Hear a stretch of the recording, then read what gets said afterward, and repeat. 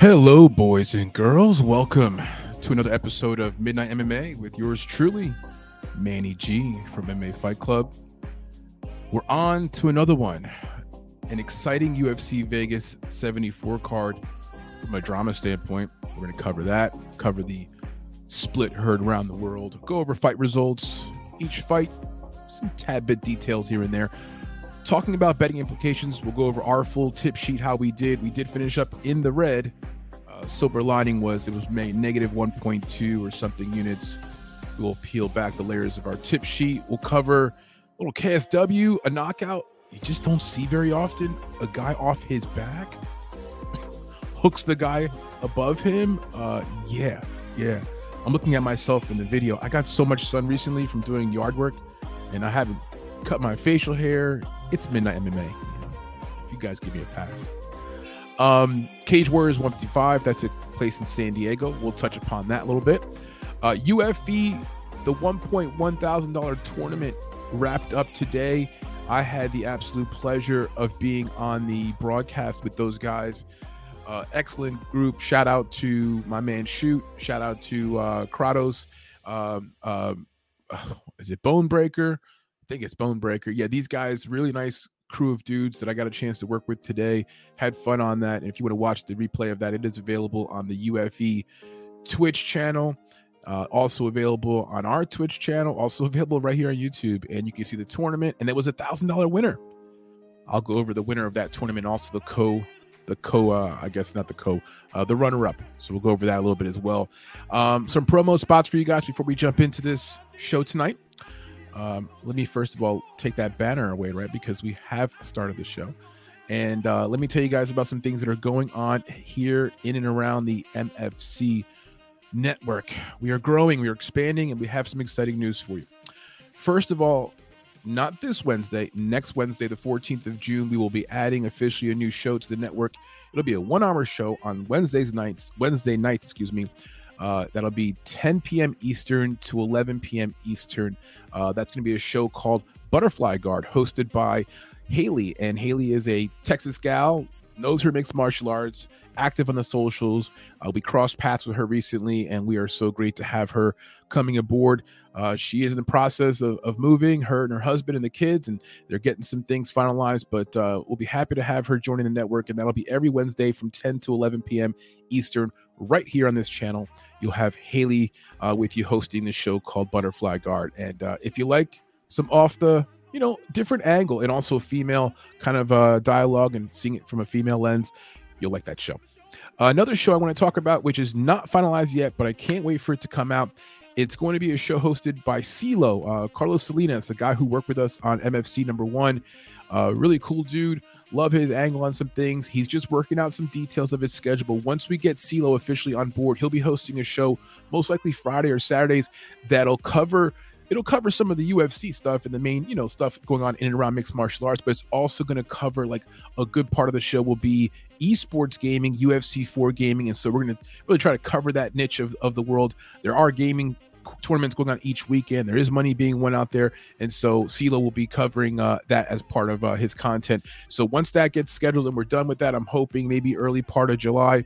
I'd like to see that show kick off. And then one more show, talk about completely off the wall and some different content for you guys. We've got two twin brothers, Devin and Zelvin.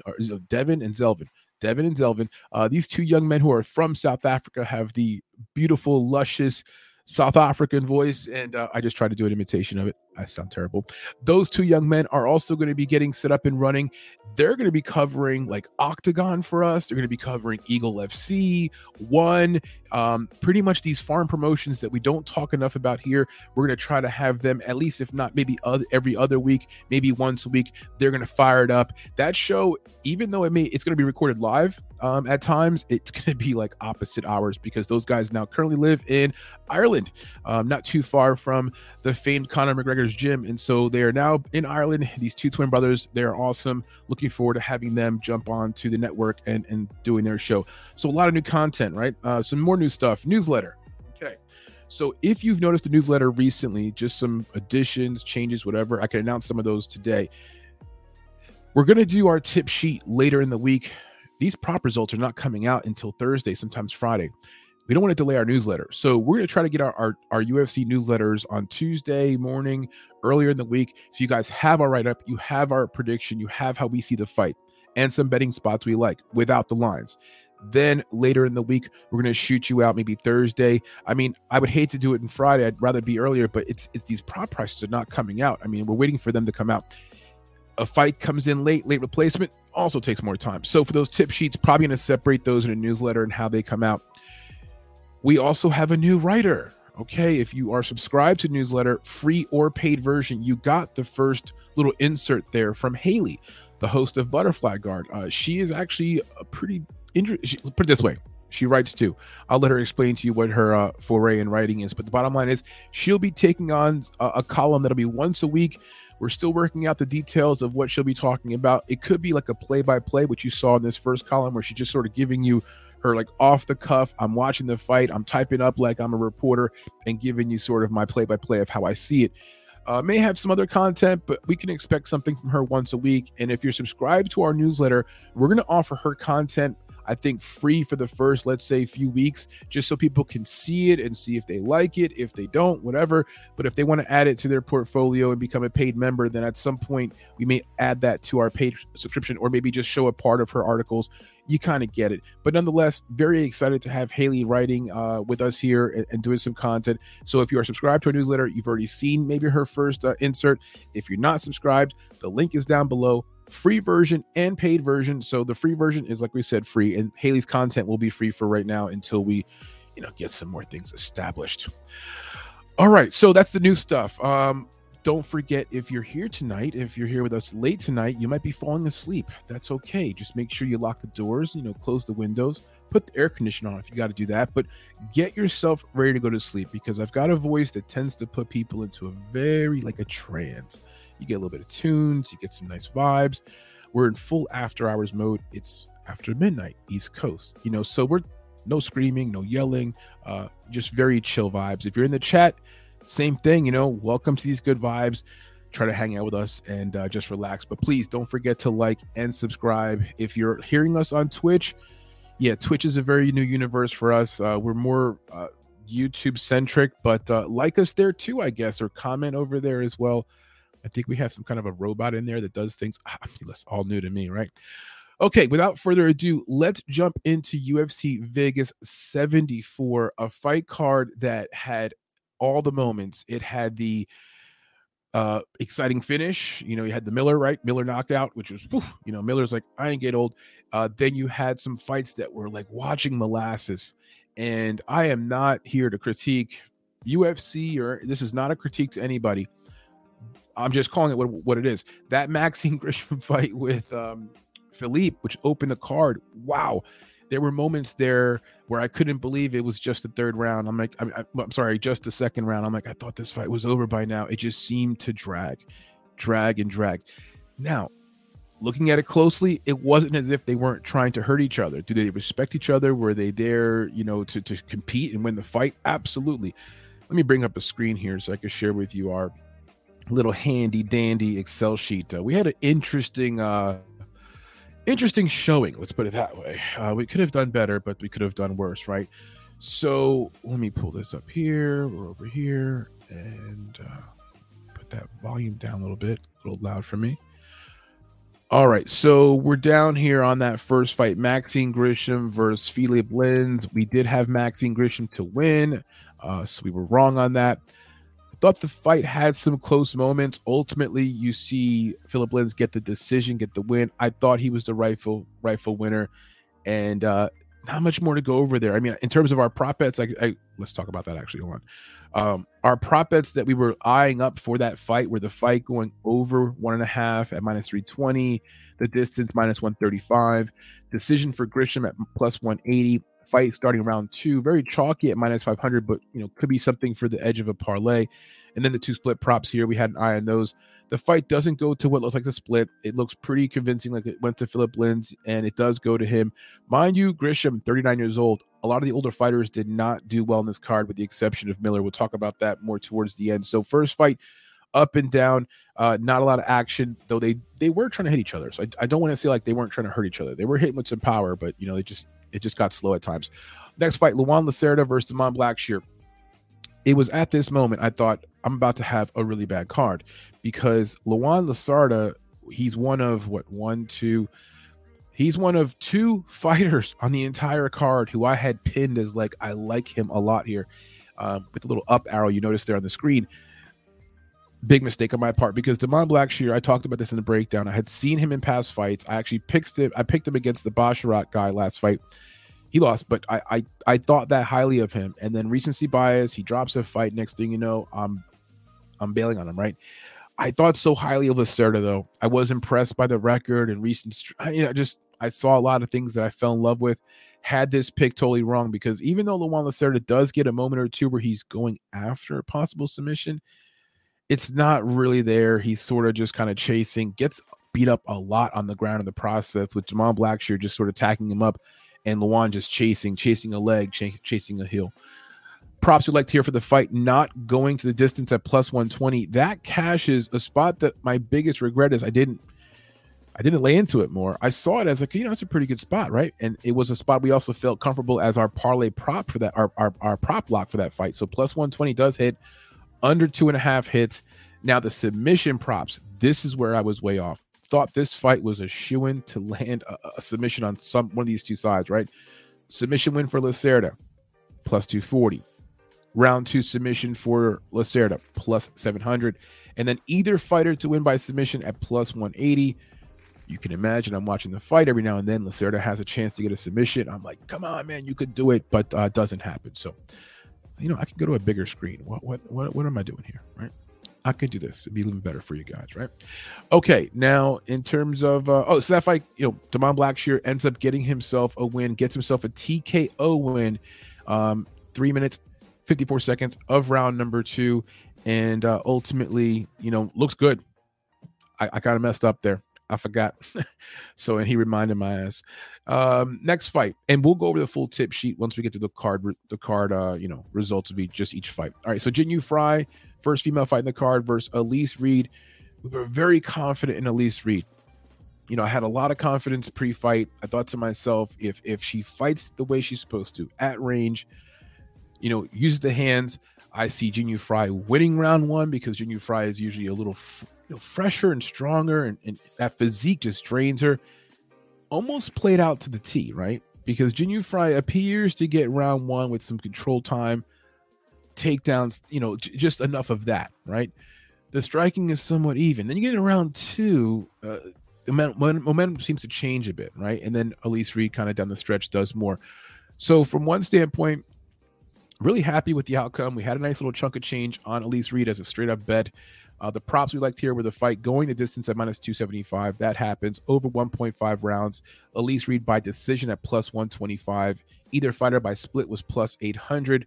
And over 1.5 rounds at minus 550 was the prop lock here. So we had a decent view of the fight. But here's the problem with this. As confident as we were, we should have laid a little more into this. We'll talk about that on the tip sheet. Notably, Jinyu Fry, 38 years old, and older fighter, not doing well there against the 30-year-old Elise Reed. Though it wasn't like she got beat up badly for Jinyu Fry. It was a competitive match. Next one, Jamie Malarkey, Muhammadjan Naimov, super duper late replacement, comes in here and he starches Malarkey. Oh my! Now I ain't gonna lie to you. I had some little personal parlays out there, and I had my man. Malarkey in them. I thought, you know what? Let me just throw him in some stuff because it's kind of safe. This guy's coming in last minute. And then round number 2. It's not like it's a round 1 flash knockout. They do go to round number 2. And in round number 2, Muhammadjan Naimov, by the way, on Tapology, like they have his name Muhammad on one area and then it's Muhammadjan, whatever. Mr. Naimov. This guy goes ahead and gets himself a quality knockout. 2 minutes, 59 seconds into round number 2 and puts Malarkey just... I know, look, one more thing too.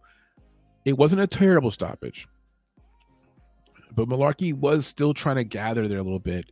So I wish it made a little longer. Nonetheless, Malarkey lost. He lost. He got knocked down. He got knocked out, got finished. If you were a betting person, you knew like that minus 435 was probably not a good idea. But parlay-wise, you're like, you couldn't help yourself, like me. At plus 350, though, we did have a play on Namath straight up, and we'll talk about that in the tip sheet. We talked about it in the breakdown notes that are in our newsletter. We felt that was the smart side. So again, here's a spot on this card, two of them, Elise Reed and Namath. Had we laid a little harder into it, we easily finished profitable this week. So a little hesitation on our part here on two spots that we should have been more aggressive with. But hey, it's spilled milk. We can't cry over it. So we did have Malarkey. That puts us on the first four fights in this card. We start out 1-3 on the predictions. We had Grisham, Ant, Luan Lacerda, no. Then we had Elise Reed, okay. Then we had Malarkey, no. So we start the fight card off that way. We didn't have no prop bets that we were looking at closely for Malarkey versus Namath, just because, again, it was a late replacement. Not much time to prepare for it. And so we kind of left that one alone from that perspective, but we still had the wrong fighter. We keep it moving. John Castaneda versus Moeen Gafarov. Wow. So Gafarov, at times, it appeared he would definitely run out of gas. The man's fighting one gear. Like, he's got two gears in his car. He starts in first and then skips right to sixth gear and just keeps it in sixth. And you're like, is this guy going to gas out? Somehow goes the full distance. At times, I feel like John Castaneda was like, is this guy going to keep coming at me, dude? But Castaneda does enough. He's sharper. Moeen is hurling shots. I mean, dipping his shoulder, showed a good chin, tons of heart, pushed the pace, wanted to get into a brawl. I think he clipped Castaneda once or twice. When I say clipped, I mean like got his attention. But yeah, for Gafarov, a hell of a pace, pressure, amazing. At plus 120, you know, he earned every bit of the money line that he had there. And for Castaneda, he wins the fight by decision, but he got tested. It was a bit of a brawl. A lot of respect between both fighters. Gafarov was the replacement fighter here. The props we like for this fight were the fight not going to the cards at minus 105, over 1.5 rounds at minus 280. The fight going inside the distance for either fighter, that was plus 300 for Castaneda and plus 240 for Gafarov. Decision win for Castaneda plus 175, and then decision win for Gafarov plus 330. So kind of all over the place there. We end up with a decision win though for Castaneda, which is plus 175. The prop block at over 1.5 rounds at minus 280. That does hit. So in our first five fights, we had four prop blocks. The fifth one being Malarkey. We didn't have a prop block there because we didn't look heavily into that fight due to the late replacement again. All right, next fight, Andre Arlovsky. By the way, if in the chat, guys, my man here was first, right? Toe Miggins, love you, dude. You're always around. You're always supporting. Appreciate you, dude, especially when we're up here at midnight, right? My man Anthony W, he says here, yo, saw the UFC stream you put up earlier. Hope you had a good weekend, bro. Yes, that was thank you, Anthony. I appreciate that. We were, you know, I'm partnering with them on some stuff. A lot of it's in flux, it's new, and I'll be announcing some things tonight, at least a few formal things. Obviously, I did some broadcasting with them today, which was a blast. Had a really good time with that. And we had a ton of technical issues on the broadcast, none of which was really anyone's fault. It just happens. I know for me, trying to produce these events for esports gaming in the near future, and we have some events that are coming up, we want to make sure we're doing the best we can to limit the glitches that can happen and try to keep things as free-flowing as possible. But things still do come up. But nonetheless, I had a blast doing it, Anthony. Thank you for tuning in. Thank you for mentioning it, and I will get back to that a little bit more later on. Okay, so Arlovsky, the veteran, against Dontel Mays. Arlovsky, the 44-year-old Arlovsky, older by 14 years than Dontel Mays. And look, props we liked here with the fight going the distance. We got that wrong. The fight actually didn't. Why do I have it here marked as blue? See, I had that wrong. Fight going to the distance, which that did not happen. Then we had the fight going over 1.5 rounds, which that did it happen? 3 minutes, and yeah, so it did go over 1.5 rounds. Double checking my notes here. The fight winning by decision for Arlovsky at plus 150 does not hit. Mays into the distance at plus 180 does satisfy. The split props, nothing there. And then the over 1.5 rounds at minus 370 was our prop lock for this fight. So another prop lock hits, you know, so this was a good streak for us, even though it starts to fall apart here as we go on. Nonetheless, here's what we need to know about this fight. Dontel Mays, very average heavyweight. You know, he's got some ability. Obviously, he's got some finishability. His feet are huge, by the way. He's tried a few like spinning kicks. And I thought to myself, when I saw his foot flying through the air, I'm like, yo, if that foot hits you in the head, you're going to have a problem. But he just catches Arlovsky. I forget, it was a straight right or something, and then he kind of puts him down. And then, you know, Arlovsky was definitely stunned. 44, been fighting for 24 years. What's their, why? If you still need the money, I guess I get it, but I would hope that you have done something with this money over the years that you've been earning, because you earned a lot of money. But nonetheless, it just seems like, this is like what just happened to that other guy who just retired recently. Oh, the other Russian who fought in a different promotion and just got waxed the other day. It's like, I don't want to see this. So I think for Arlovsky, he didn't retire, didn't put the gloves down, probably will come back and fight in a year from now and get paid a nice little bag again, and maybe just keeps going. But when you get knocked out by Dontel Mays, could be the time to, call it a day. Daniel Santos versus Johnny Munoz, bantamweight bout, 135 pounders. And about that, I felt good when the fight was over, but there were some squirrely moments there early on, round one or so, round 1.5. Johnny Munoz is literally a submission. He's a snake. Okay, let's put it out there. And I mean that in a good way. He's like a cobra. He's gonna get, not a cobra. Cobra's not a constrictor. He's a constrictor. He's more like a python. He gets his ass around you, starts wrapping around you. Next thing you know, you got Johnny Munoz legs around your neck, and you're fighting for your life. And it's just it's just a process with Johnny Munoz, and his father, pedigree, all that stuff is there. I mean, I felt coming into the octagon, I had less and less confidence in Santos as the fight progressed to get closer. I had him picked, but I wasn't confident in him to win. I had this fight not going to decision, and I had it for sure. If you ask me pre-fight, how does it end? I'm like, for sure submission. Both guys have that ability. Munoz is like submission or bust, but we see a full decision. And what we also see is that Santos pretty much dominates Munoz, especially like round 2 and on. He just dominates Munoz. And Munoz, let me tell you, dude, I get it. You like to pull guard. I get it. You like to work from your back. But homie, my homie, at some point you got to abandon the game plan, and you got to find some other method, because he was pulling guard. And I could have imagined you're betting on him. He's behind, and you're just like, dude, that's not working. That's not working. So frustrating from that standpoint.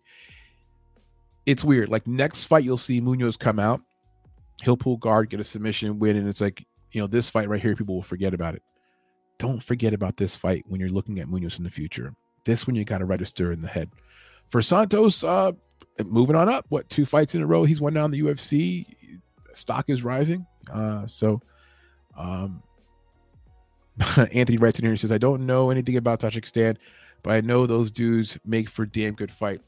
Well, I'm glad you mentioned this, Anthony, because I was watching the broadcast, and if you were watching especially the first few fights, Grisham comes out, he's walking out, and as he's walking out, got the camera above the arena from the top area, and it's looking down, right? You see him walking out, and there's just tons of empty seats.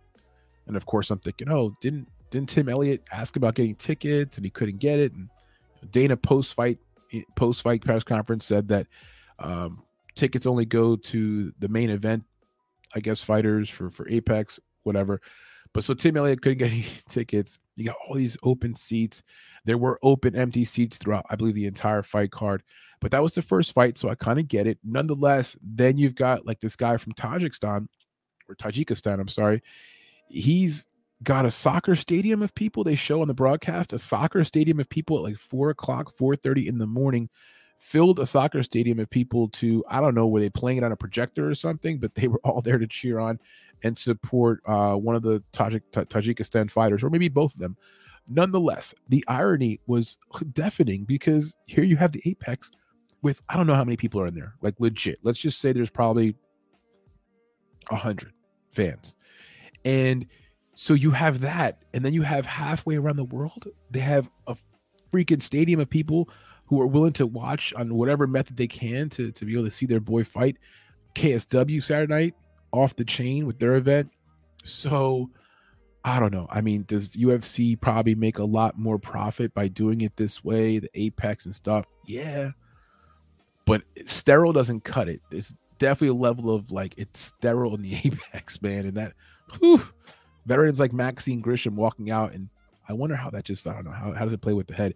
And yeah, Anthony, during the UFE broadcast, we'll talk about that. That was absolutely hilarious. The faking the Anthony Smith voice, and then Nico Price and I going back and forth. That was too funny, right? Okay, so Santos gets the win. The props here were way off because the fight not going the distance, minus 225. That was our prop block. Under 2.5 rounds, minus 160. Nope. Santos by decision. It was on our radar for some reason. It does happen. Plus 230. The fight ends by submission either way. I was very confident that would happen. Plus 275 doesn't happen. So we get the pick right. We finished the prelim card with 4 picks right, 3 picks wrong. We shift to the main card. Elizao Zaleski versus Abubakar Nurmagomedov. Though the jokes are all out there. Maybe he's going to have to cut part of his last name off, or maybe when he goes back to the homestead, they're going to have him sleeping out back in the shed or something, because he's the least of the, good Bubakar. I mean, Nurmagomedov just doesn't seem to pull it all together. This fight was good, though. It was close. I heard some people in the Twitter sphere, I read some people out there saying that they thought Nurmagomedov should have won. I'm not saying that either guy won. I thought both guys left it on the table. I'm so glad Zaleski won because I picked on him and I bet on him to win. But here's the trick. We bet on him to win by split, and that hit. So at plus 1,100, that was nice. Not much money on the bet, though, but we did point that split prop out as a possibility. So at plus 1,100, he does win by a split. Decision win for Zaleski, that hits. Starting round 3, minus 280, that hits. The fight going the distance, minus 190.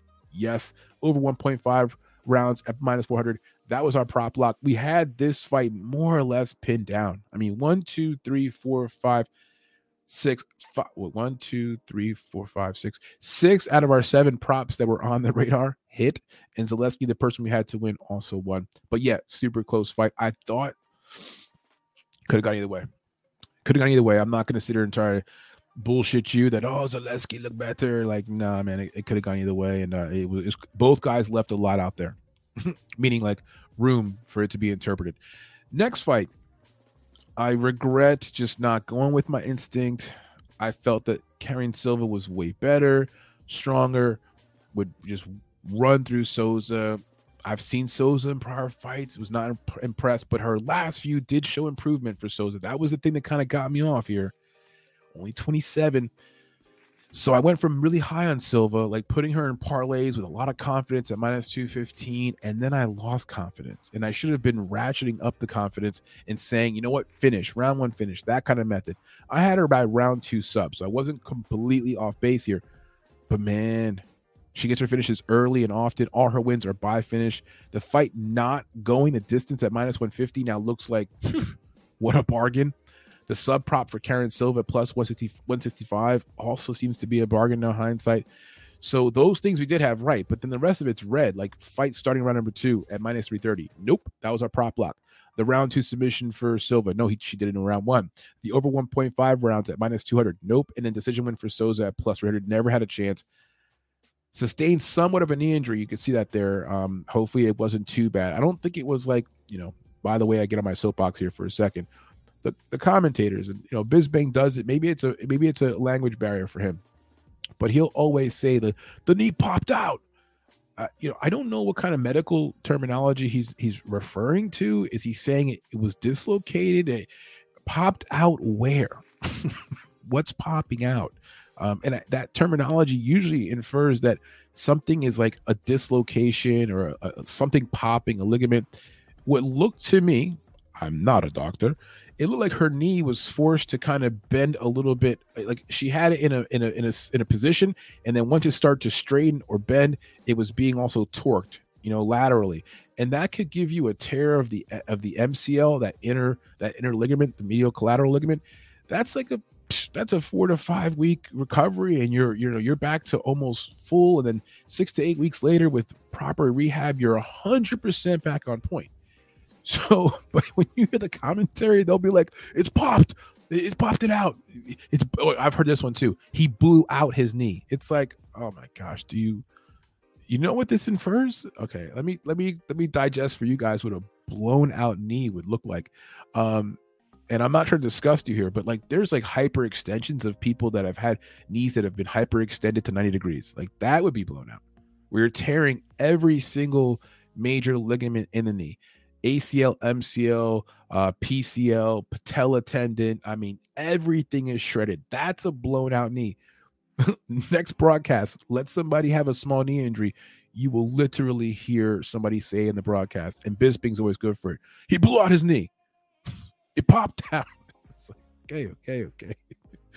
And yeah, the commentary, Anthony. I'm gonna talk about that in a moment. I don't want to be that negative Nancy dude. I don't think I was being negative Nancy. I was very active on Twitter during the event. I was posting stuff as it was happening live. I could hear things and see things, and ultimately, the commentating crew on this event, which we'll talk about in a second here towards the end of this, wrap up on UFC 74, there was a lot to be desired. A lot to be desired. Laura Sanko, yeah. She's nice to look at, I guess, but yeah, I don't know. There was some poor moments here. So anyway, let's move on. Karen Silva's submission round 1, dominant, looked great. Tim Elliott gets the win by decision over Victor Altamirano. I was so high on Tim Elliott, one of my most confident picks. Also betting wise, we were very confident in him. And by decision, he's crafty, does enough, grappled, wrestled, took down Victor Altamirano. It really wasn't close. There was things about Tim Elliott, the divorce, the wife, the cheating, these things affect everyone different. Look at Mackenzie Dern. I thought she came in kind of pissed off in her last fight. That pissed off helped her. Tim Elliott, same thing. Other people, not so much. Who was the guy? JP Bays, right? JP Bays had the drama with his ex. Next thing you know, he's losing fights out of the UFC. So everyone responds a little bit differently. But for Tim Elliott, over 1.5 rounds was our prop lock. That does hit. It wasn't pretty, but he got it done. Very awkward. Looked healthy and positive after the fight. Didn't do anything crazy. Didn't say nothing crazy. I'm glad he didn't. He's got kids. He shot out his kids and stuff like that. Keep it about that. Next fight, Jim Miller versus Jesse Butler. Who would have known that Jim Miller is now packing a ton of heat? And we've heard this. I wasn't talking about it, but other cappers were saying that this guy's got the fist now. He's knocking people out. He'll knock somebody down, and lo and behold, it happens. And I wasn't a believer of it. I'm going to be honest. I thought, well, Jesse's kind of crafty, but no, it does happen. And you see Jim Miller is flashing, not something like brand new per se, but he's flashing another feather in the cap here at his older age, finishing people that fast with a knockout like that, where he turns Jesse Butler literally from a mixed martial arts fighter into a mannequin. My man was like leaning against the fence. It was rough. Beautiful knockout. And Hype 3, what's up, dude? He says, good to see you on tonight. I remember the beginning of the Midnight MMA series. Yes, dude. And you know what? Now we are, we're chugging into 4, 5, 6 months of this thing. And we've missed maybe 1 or 2 weekends in the process. One weekend was planned. One weekend was not planned. We had a thunderstorm, technical difficulties, the whole 9. But we're raging through, and we have so much new things that I am happy to be working on, that this show will probably be my outlet. End of the week, I can get a chance to decompress and tell you guys what's going on and talk about the MFC family. And we're growing. I mean, the show on Fridays with Monique Yip is a pleasure to do, and that show is also growing in content, growing in following. She's a pleasure to work with. And of course, we've got new shows starting, with a few different people, a few different characters to bring you guys in the MFC sphere, some new personalities, just some new perspectives. And myself, I'll still be in and around. I'm obviously going to be doing some co-hosting with a few shows, but I'm also trying to bring in some new personalities and give some other people the platform. I'll tell you what, for young people in the space, consider us an opportunity to come through, do a small internship, do something with us in some way, shape, or form. We're open to it. Hit us up, send us a DM, Instagram, whatever else. But yeah, we do have some great people joining in now on the team, and some new people writing, and just a lot of good stuff, man. So this show will probably be my goose frob, end of the week, Midnight MMA, hang out with you guys, smoke a stogie or something, just chill out. So Hype 3, you're the man. You've been around for a minute, and we'll talk about the Tapology group in a second just as well. I'll give out some shout outs over there to some of the winners. But Jim Miller gets the win. Jesse Butler is probably still trying to figure out what happened. That was rough. By the way, classy move by Miller. Post-fight, right away says, look, Jesse Butler came in here 2 days notice. He doesn't come in. I don't get my full paycheck for, whatever else this weekend. And he gave the kid a lot of credit. That was awesome. For Jesse Butler at plus 190, it really was weird. I want to give a shout out to my buddies over at Never Hedge Media, Kyle Miller. He tweeted about this. He said, am I missing something? Why is Jim Miller at minus 245 here? Like, he expected him to be like minus 500 when the line opened up against a later placement like Butler, I'm sorry. But it didn't. So if you somehow took Miller, maybe you parlayed him, or you put the minus 245 up to make one unit, I mean, God bless you, because he looked dominant. He looked great, and that looks like a bargain now, hindsight. Okay, co-main event: Alex Caceres, Daniel Pineda. Oh, by the way, Jim Miller versus Jesse Butler. We had no props on our radar because that was a late replacement. We just had a winner chosen. That was Miller.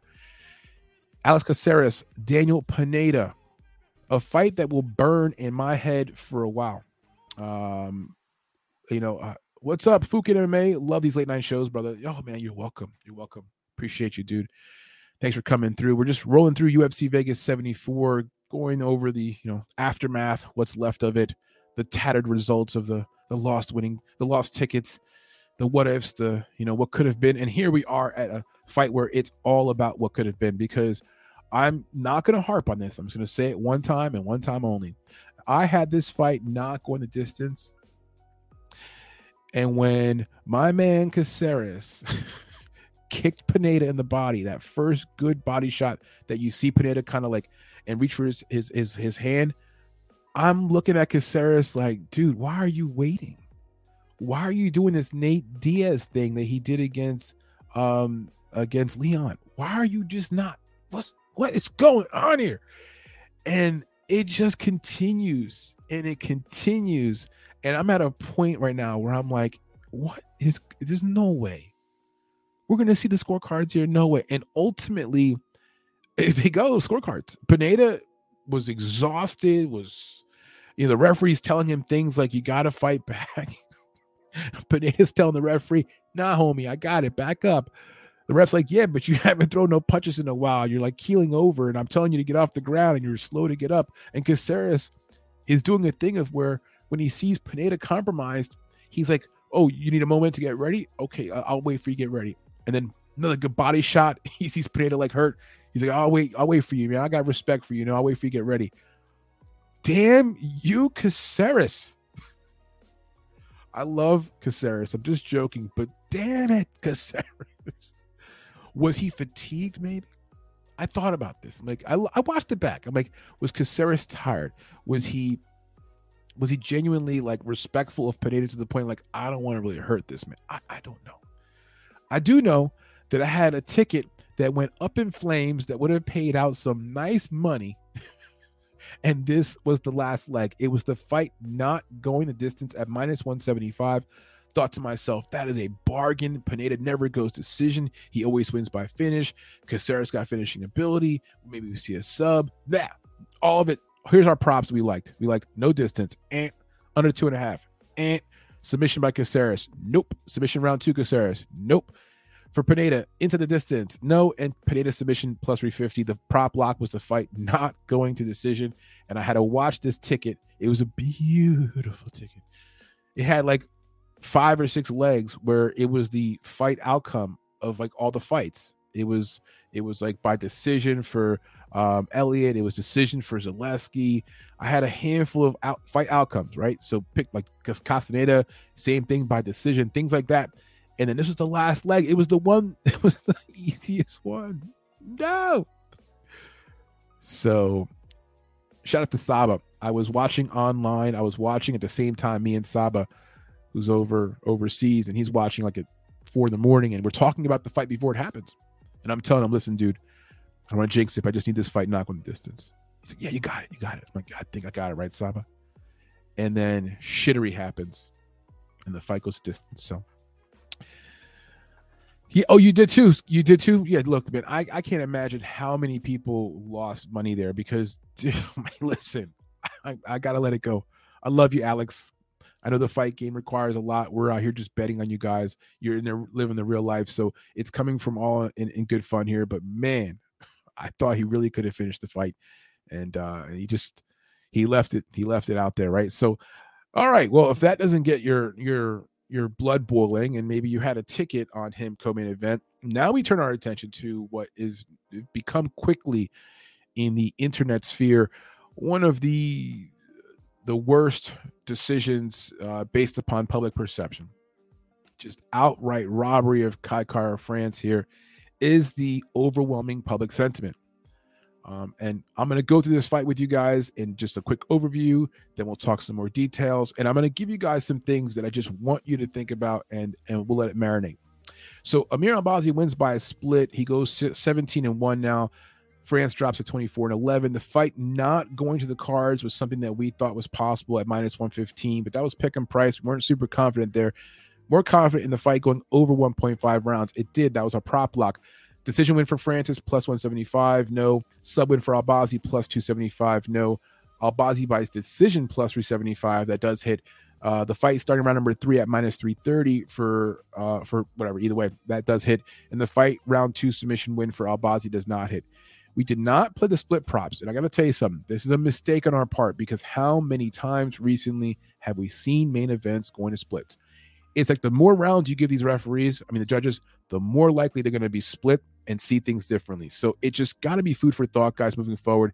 Unless we have, let's say, whatever, Pavlovsky or whatever that Russian dude is knocking everybody out, one of these heavyweights.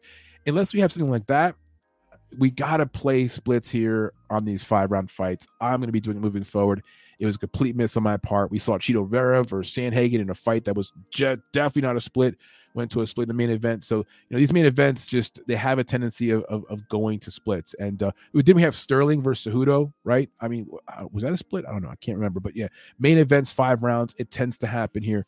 Terry Mizzo, what's up? He's in the chat. Terry says here, yo, what's up, Manny? What did you end up doing? What did you end up losing in total? Oh, in total, 1.23 units.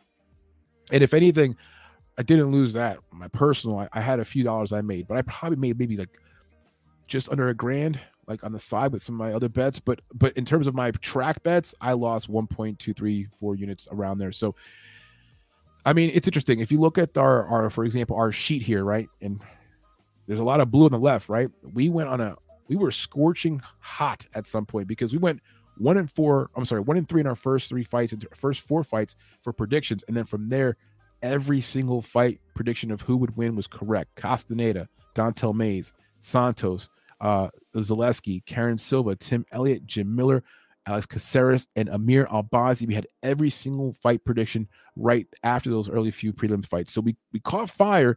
And so for me, I was placing some bets throughout the card as it was going. And you could imagine you're live betting. We caught fire. I was able to hit some 6-7 leg parlays that were fantastic. And damn it, Caceres, man, if that had hit with him getting the fight not going to decision, that was a $2,000 parlay hit there on like a 6-7 leg parlay. And it would have just been such a nice little bit of cream on top. But no. The fight doesn't go the distance. It goes decision. Hype says here, let's take a hit together, man. About to rip one. Oh, yes, of course. Hold on. Get your stuff together, guys. We're going to do a little 420 moment together, a little 420 team. He only lost around 1 unit at Termoso Oloa. He just plays a lot of action. I do. I'll tell you what, I have a lot of action, and it's got its pros and its cons. But also another thing is this, and I'm glad you mentioned this, by the way, Anthony. People who subscribe to our newsletter, and you're getting our tip sheet, right, as part of our newsletter. The newsletter is also designed to satisfy the thirst of different type of bettors. Some people like parlays, some people like prop bets, some people like individual bets, and some people like some off the wall, like the Russian parlay, the Brazilian parlay. We'll have, like, for example, we had the Tajikistan guys. We had them both together on a parlay, and interestingly enough, the one guy who's the bigger dog, he ends up winning. The other guy loses. But the point is, there's different little tricks to the game. So when we give you guys a tip sheet, it's got a lot in there. But that's the point. If you're playing every single bet on our tip sheet, God bless you, and you probably end up with profitability by the time the end of the year is around. But from event to event, it's really meant more for you to pick and choose where you want to place the bets and how you think those bets may line up for you. You know what I'm saying? Yes, Hype 3. I got distracted here, right? Yeah, the Kai Kara France fight, which we're going to talk about, which we're talking about now. Let me just look at these two. By the way, it's just it's a beautiful little jar that I got recently. Oh, it's just a beautiful little. Well, it's got a glass top. Let me show you guys here. Hold on. I got the small screen here going. Maybe I should. Yeah, it's like a. I feel like it's foggy now, but it's like a small little glass jar, and it's got like a little rubber top here. Isn't that cool? So nice. But yeah, we have a beautiful dispensary not too far. So able to get the good stuff, right? Okay. As I do this, let me keep talking. So this fight, Kai Kara France and Amir Albazi, it finishes in a split decision. It seems like immediately the reaction is like, that it was the wrong scorecards. Now, interestingly enough, did you guys notice that the post fight that there was no reaction in the arena? Like nobody's booing. I thought to myself, like, that's a classic example of why that environment is just not really. It's I got it for the COVID time and stuff, but a real crowd would have booed. They would have booed hard. They would have been brewing. You know what I mean? That's what it would have done. But instead, it was just sort of a quiet, like, oh, of course, the corner of Albazi and his immediate people, they were screaming and jumping up and happy. But it's just an awkward situation. So Kai just drops his head at the announcement of the decision. And as he does so, you sort of see the disappointment. By the way, I don't know why my lighting looks, there we go, maybe a little brighter. Okay. Are we ready, boys? Are you ready? Here we go. Cheers. Thank you so much, Hype, for getting me all set up.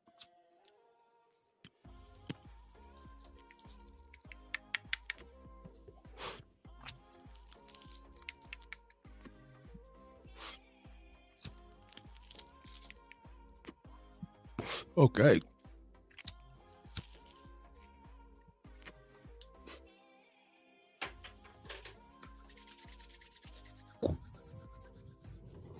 Ooh. That was a beautiful thing. I feel much better now. I feel relaxed and focused. All right. Okay, so let me pull up some stuff here. We're going to talk about it. Now, I want to do this the right way because I feel like this conversation it's like talking politics, right? You just find yourself in that sticky situation where it's like we have to agree to disagree, and with all due respect as you're doing it. So when we look at this Kai Kara France fight, we have to start. We got to start with one round at a time. This idea that one fighter had a lot more strikes, right, than the other. I understand what that conversation is. This is not one championships, though. This is not being judged in the grand body of work. Okay, I'm gonna say some shit's gonna be controversial here. I'm just letting you know. If you lost a lot of money on Kai Kara France, you might want to hit the mute, shut me off for a little bit, because I'm gonna probably at least get a tiny bit under the skin of the people who bet on France, unless they're willing to have an open mind. And if you're willing to have an open mind, I think you're going to find some things about this where the perception and reality are not on the same playing field. And I've talked about this many times before. I'm a bit obsessed with it because we all do this. I do it every single week when I do a breakdown video of a fighter that I haven't seen in a while. I have this perception in my head of how they fight and what they've done in the last few fights. And then I look at the film and then I'm like, oh, that's what I had in my head, because we're humans and we're silly and we get into things where we put things in our head. We get fixed on these things and then they become distractions. They become channels for us to lose focus on what we're actually looking at. And we've got to go back to some basic things here. Like, number one, it's a round by round fight. You're scoring it by round, assuming we're doing this thing right. Okay, now that's a big assumption here, because we do know that when it comes to UFC officiating, or maybe not UFC, just all officiating when it comes to mixed martial arts, right? It's awkward. It's weird. We don't see consistency. We see things that don't make sense. We saw look, nobody thinks that Chito Vera won that fight against Sandhagen, and that was a split decision. Just like nobody believed that Macy Barber got all 3 rounds when she fought Andrea Lee, but yet one judge gave her all 3 rounds. There was a judge who gave a round to Victor Altamirano, right? In the Elliott fight, right? Is that the case? I think it was that fight. And I tweeted right away. I'm like, what round? What round did you give him? I'm pulling up my Twitter profile here so we can go over the numbers. And I went chasing for the numbers right away. That was my first thing. I'm like, wait a second. What are the numbers by round, right? By round. And here's what I have for you guys. Let me zoom it in as much as I can so you can see it very well. Okay. So round number 1, France versus Albazi, 14 strikes for France, right? 6 for Albazi. That's landed strikes. Now, we can see the obvious. Albazi's landed more than double. Yes, because 6 times 2 would be 12. So he's more than doubled him in the striking output. Check. Got it. Can we also agree that 14 total strikes being landed versus 6 being landed over the course of 5 minutes to judges that do not get these numbers? They don't get they're looking at it through a cage like this, okay?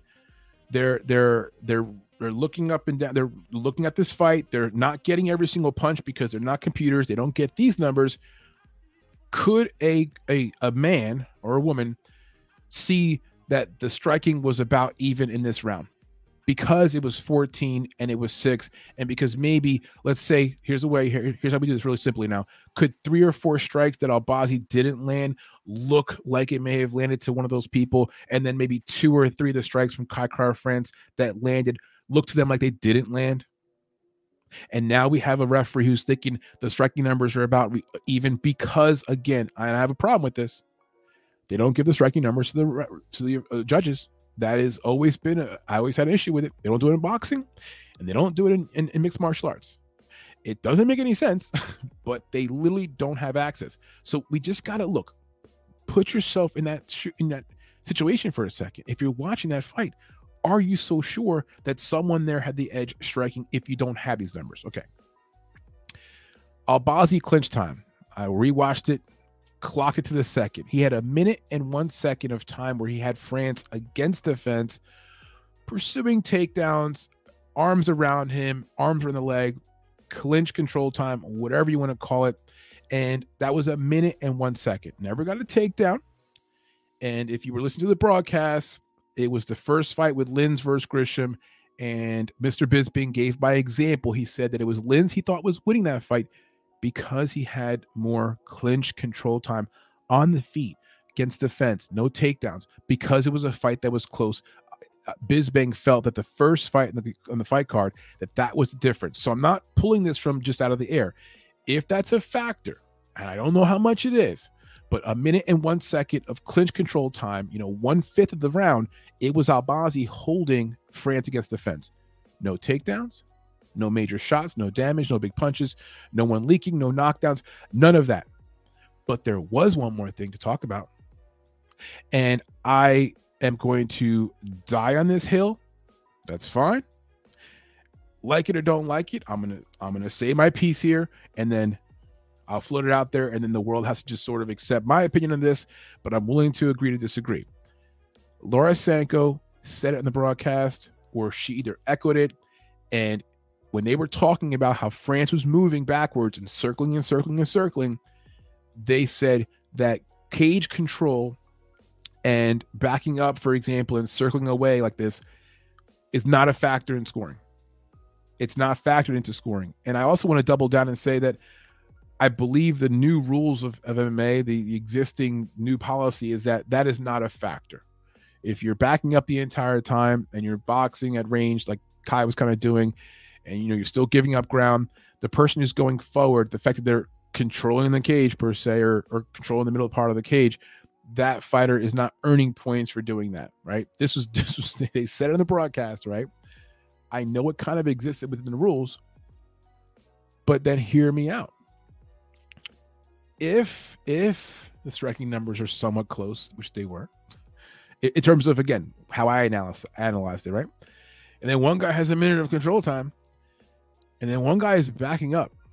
Rewatch that first round. Kai is backing up. Frequently, when Albazi is coming forward, Kai would even feint for a second, but then right away back away. It looked to me, just the bare eye, that one guy was backing away from the action and one guy was going forward. So I'm just looking at round one, and I'm being honest with myself here. I think we can all agree that no one really won that round. Like, I don't think Albazi won that round. I'm not saying that he did something amazing. He only landed 6 punches or kicks or whatever he did. I mean, he had 1 minute of control time. He did nothing with it. And he was going forward, but getting hit more. So Did he win the fight? Or did he win that round? No, I don't think he won that round. I don't believe Kai Kara-France won that round either.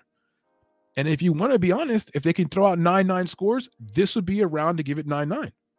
And to have the judges split on this round, by the way, not at all surprised. And this is what people need to get their hands around right now. Like, come to grips, everybody. Come to grips with reality. This fight numerically and then visually the optics is easily a split round. And that's why it's a split round. You know, I'm not hanging my head on D'Amato, right? D'Amato was the guy who gave him this round. But for me, and Saba could attest, one of my buddies, Saba, we were talking about this fight as, you know, as the fight was unfolding. After round 2, I said to him, I've got it 2-0 Albazi. I wasn't joking about it. I also said in that same comment, it's very much could go either way. They've left it in the judges' hands. So the concept that we had 2 judges giving round 1 to France and 1 giving it to Albazi makes perfect sense, and it could have been either way. And we've got to accept that, because this is not numbers that would say to me that either guy won this round.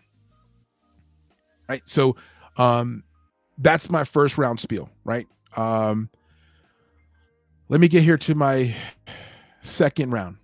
Let me speed it up too. So France versus Albazi, round number 2 notes. France lands 16 strikes. He landed 14 in round 1. He lands the same level, right? 2 more in round number 2. Albazi lands 11 strikes in round number 2. I'm giggling because now we have a difference of how many strikes? 5. You see, you won't hear that when people are like, yo, France landed like 1,000 strikes and Albazi landed like 10 strikes. Yeah, if you want to add up round 4 and 5 and just throw them all in there like it's a big, you know, basket of, you know, or I don't know, we're making some kind of new dish here. This is one round. It goes round by round. And round number 2, there's a 5-strike difference between the 2 fighters. Once again, I'll use the example. They're not getting the numbers. The referees, I mean, the officials don't see these numbers. They're just people watching the fight. Could 1 or 2 of those judges think that, oh, Albazi may have landed 13 strikes and France landed 12 and oh, it's just even, and I don't know, and not be sure who won this round? Yeah, Albazi had 16 seconds of clinch time against like the fence where he's trying to get a takedown or something against France. France defends it very well. 0 takedowns, 0 damage, 0 knockdowns. But you know what was going on again? Yeah, the thing that should not count, the MMA judging that's like, oh, they don't factor that anymore. Albazi moving forward and Kai circling. After the end of the first round, Kai and Albazi kind of came face to face. It was Kai who seemed to be more like, I'm ready, man. You ready? But then comes out in round number 2, and I tweeted it right away. I'm like, why is Kai backing up and circling so much? After he was like, he wanted to fight after round 1. But then why are you? I thought that was like kind of suspect, honestly. Nonetheless, we can all pretend like backing up in a fight doesn't affect the judging. We can all say control time of the cage doesn't have any impact in a fight. Well, I say to you, the court, if you will hear my argument, that landing 5 more strikes in a round, 16-11, while backing up the entire round, I would be I would not feel confident about winning those rounds if I were a fighter. I would say, yeah, I'm leaving that round up in the air for interpretation. So I'll go to my deathbed on this one. I think rounds 1 and 2 are completely 9-9 rounds. Those are 9-9 rounds. Nobody won those rounds. Okay. And if you're following my philosophy, then you're going to end up with Kai Kara-France the winner anyway. So I guess what I'm giving you an argument for why it was scored in a way that actually can make some sense. But I am going to attest to you that if this is scored 9-9, which they would never do, that doesn't exist, right? But if you get these 2 rounds 9-9, then you would have France winning rounds 4 and 5, and you have him winning the fight. Now, of course, we had one judge over here that was on crack. We'll talk about him in a second. But if you're following my philosophy, the real one, like I'm talking like being honest with you guys, these 2 rounds were 9-9. Nobody won these 2 rounds. Let's now get into the real life. If nobody won the 2 rounds and they got to give it 10-9, here's again where we're just like, I do want to say one more thing. I didn't put this in my notes, and I saw it happen. There were a few punches that Albazi landed, and was it round 2 or maybe it was round 2, like a few good ones where he sort of wobbled. Not wobbled's too strong of a word. He got France's attention, caught him off balance a little bit, and if you're talking significant strikes, that's maybe where. And I think all 3 judges had him winning round number 2. So, that's where round number 2, I think that's where Albazi gets round 2, right? No, I'm sorry. Not, let me get the scorecards, right? I have to pull those up. Where in the world did I have those scorecards at? Give me a second here, because I don't want to keep saying the scorecards and saying it incorrectly. But, with the one judge who scored the fight, the 4th round, now that is, sheesh, right? That is robbery. Okay, so here we go. Let me go here to just kind of zoom in here. All right, anyway, the 2nd round was scored in favor of Albazi by all 3 judges. Okay, so here's the thing, right, guys? And this is what I'm trying to say. I'm trying to explain it to people without them like jumping off the ship here and thinking I'm a nut or I'm a homer or that I don't know, that I like Iraqis. There's nothing to do with that shit. All 3 of them gave round number 2 to Albazi, and I'm telling you that round could have gone to France. It could have. Like, I'm a little surprised of that. If I had a surprise in this card, I have a few of them, but that's a surprise that no one considered giving the 2nd round to France, because he did land more punches. And there was like nothing. I mean, control time was at a bare minimum, right? Control time was at 16 seconds. So we move forward here. That's round number 2. Round number 3. Here we go. Round 3 notes. France lands 9 strikes in round number 3. Albazi lands 3. So look, we've talked about rounds 1 and 2. I kind of beat a dead horse there. I showed you the numbers. France was not far ahead in the striking in each of those individual rounds. 5 strikes is not well ahead in a round in striking. So, I mean, I would say even just one big strike by either guy in a fight where there wasn't a bunch of big strikes could be more than all those, whatever, 10 or so strikes that France is landing that are not doing much damage. So here we're at the midway point of the fight, past the midway point of the fight. And France now in this round lands 9 strikes. And if you remember this round, they were all at the very end. He reverses position, gets on top, lands a few good shots, and lands an elbow. He has 44 seconds of control time when he reverses position and lands those 9 strikes. But that was after 3 minutes and 41 seconds of clinch control time by Albazi and a near submission attempt. Now, Albazi landed only 3 strikes in round number 3. I get it. France only landed 9. He only landed 9. 6 more in a round that we didn't see damage, but we saw a legit attempt at a finish. And here I say again, it's not one championships where we're judging the full body of work in one fight. But if it was one championships, they would have given the fight to Albazi, because by no question of the imagination, he was the only fighter who got close to a finish in this fight. So if people who want to use he had way more strikes, well, take this fight over to one championships and Albazi would have won. Because again, for them, it's the ability to finish or close to a finish that has way more value than winning a bunch of strikes. And I want to say this with all due respect to Kai France and the people that picked him to win and maybe are salty that he didn't win. Listen to me on this one. All those strikes that he may have landed in round 4 or 5 have nothing to do with rounds 1, 2, and 3. You got to separate those two things. They're not the same. They're different. Rounds 4 and 5, there's no question. And I'm going to make a big argument for why that judge, by the way, should be suspended. The guy who scored round number 4 for Albazi, which in essence cost the fight for France, that is disgusting.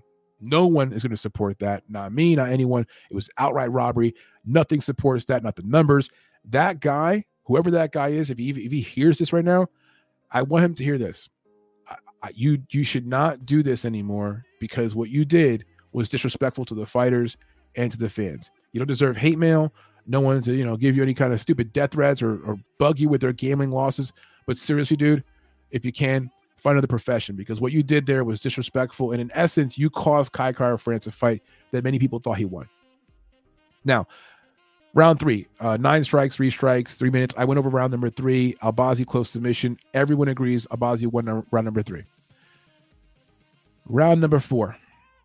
Albazi did almost nothing in round number 4. He landed only 4 strikes total compared to 27 for France. This is crazy. 0 takedowns, no significant damage, no knockdowns. The judge who gave this man Albazi round number 4, which guy was that again? Was that Chris Sale? Chris Lee. Chris Lee. How dare you, dude? How dare you do that, man? I mean, I'm talking like that should have been immediately after the fight's over. He gets pulled in the back, and it's like, dude, explain to us right now on the spot how, look at the numbers here. How would this fight go, this round go to the other guy? Explain it to us. Or watch it with him in the back. And be like, if you can't point out something that makes any kind of fucking sense, dude, you're done. You're done, and you're being investigated, because why would you give that round to the other guy? Why would he give that round to Albazi? Yeah, I rewatched that round too. There's no way. 4 strikes compared to 27, 0 takedowns, no damage, no knockdowns. I thought it was a terrible effort by Albazi.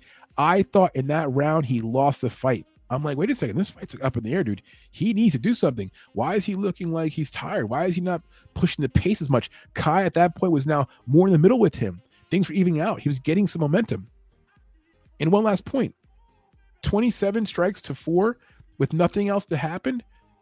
That's 23 more strikes. That's not double, not triple, not quadruple. Could that be a 10-8 round? Because it was like literally, I mean, 4 strikes. What if you're one of the judges who thought maybe he landed just 1 or 2 strikes? Because again, differential, you couldn't see.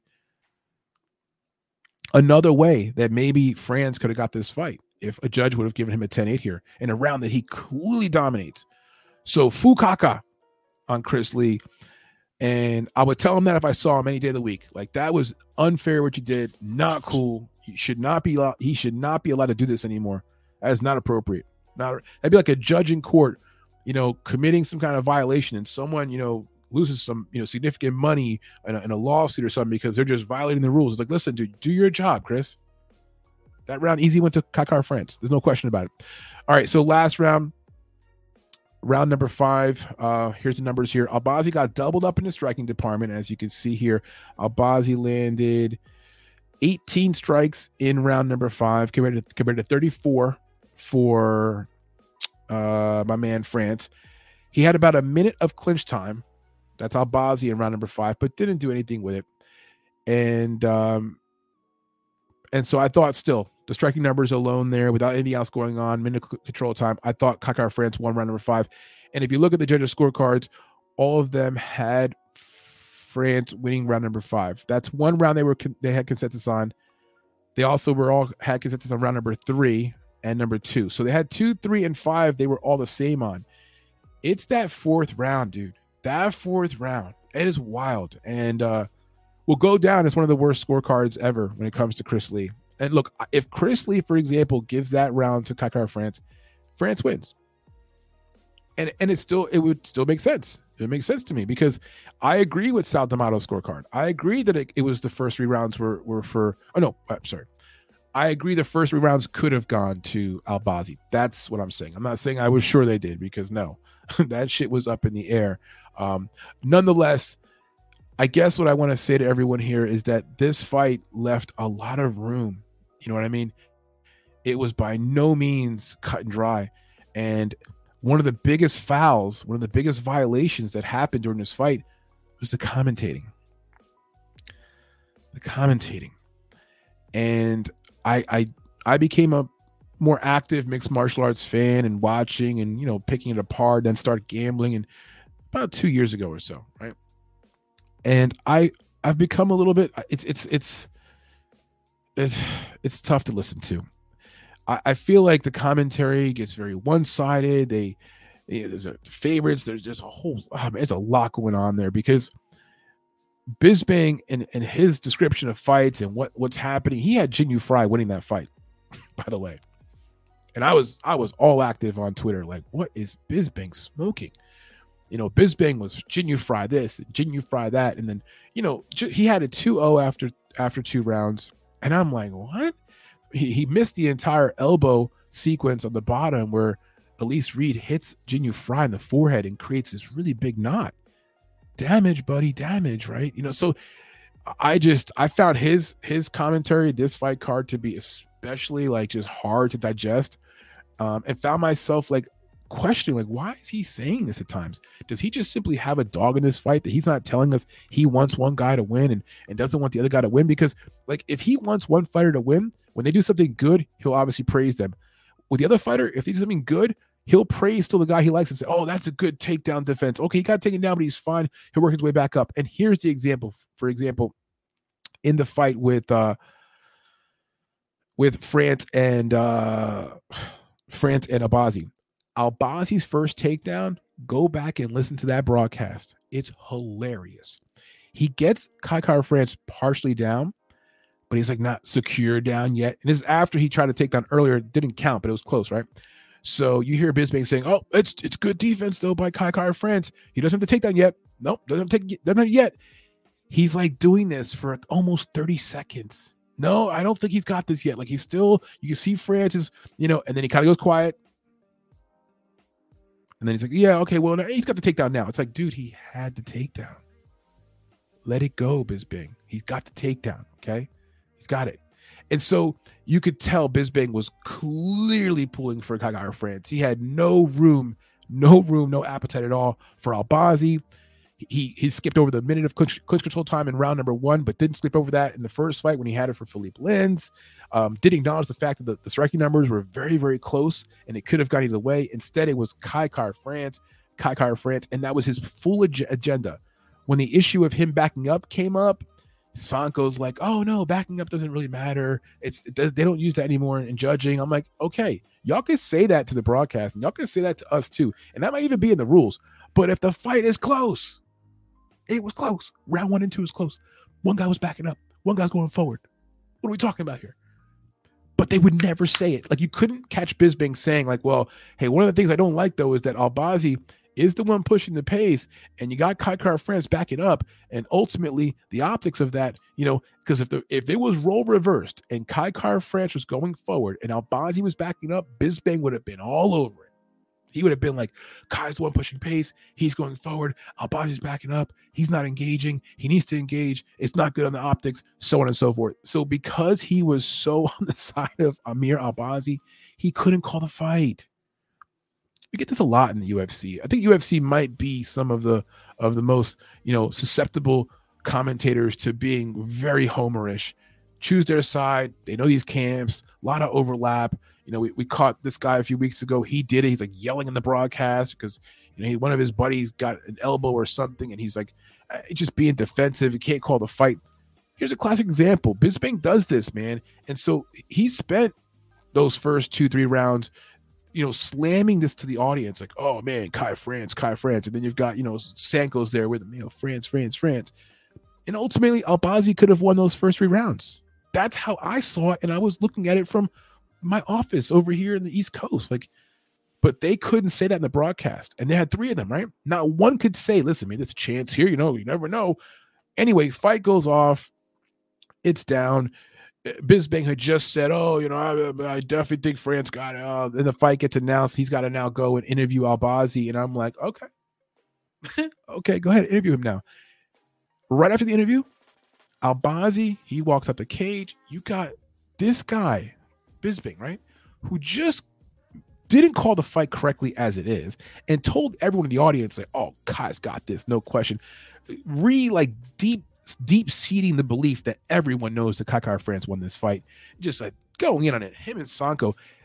He then goes in the post broadcast and says twice, look, I don't mean to take anything away from Albazi because he won the fight, dude. When you say some stuff like that, you stop there.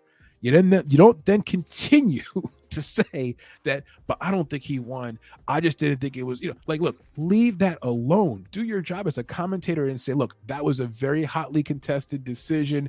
You're going to probably hear some people out there saying that maybe Albazi shouldn't have won, whatever. But I can tell you right now at ringside, it was a close enough fight that it really could have gone either way. Nope, couldn't do it. Instead, it was, look, I don't mean to take anything away from him. Said it twice. Him and Laura Sanko. Don't mean to take anything. post fight, after they're done talking, they go to the post fight. They got these three stooges up there on the ESPN desk.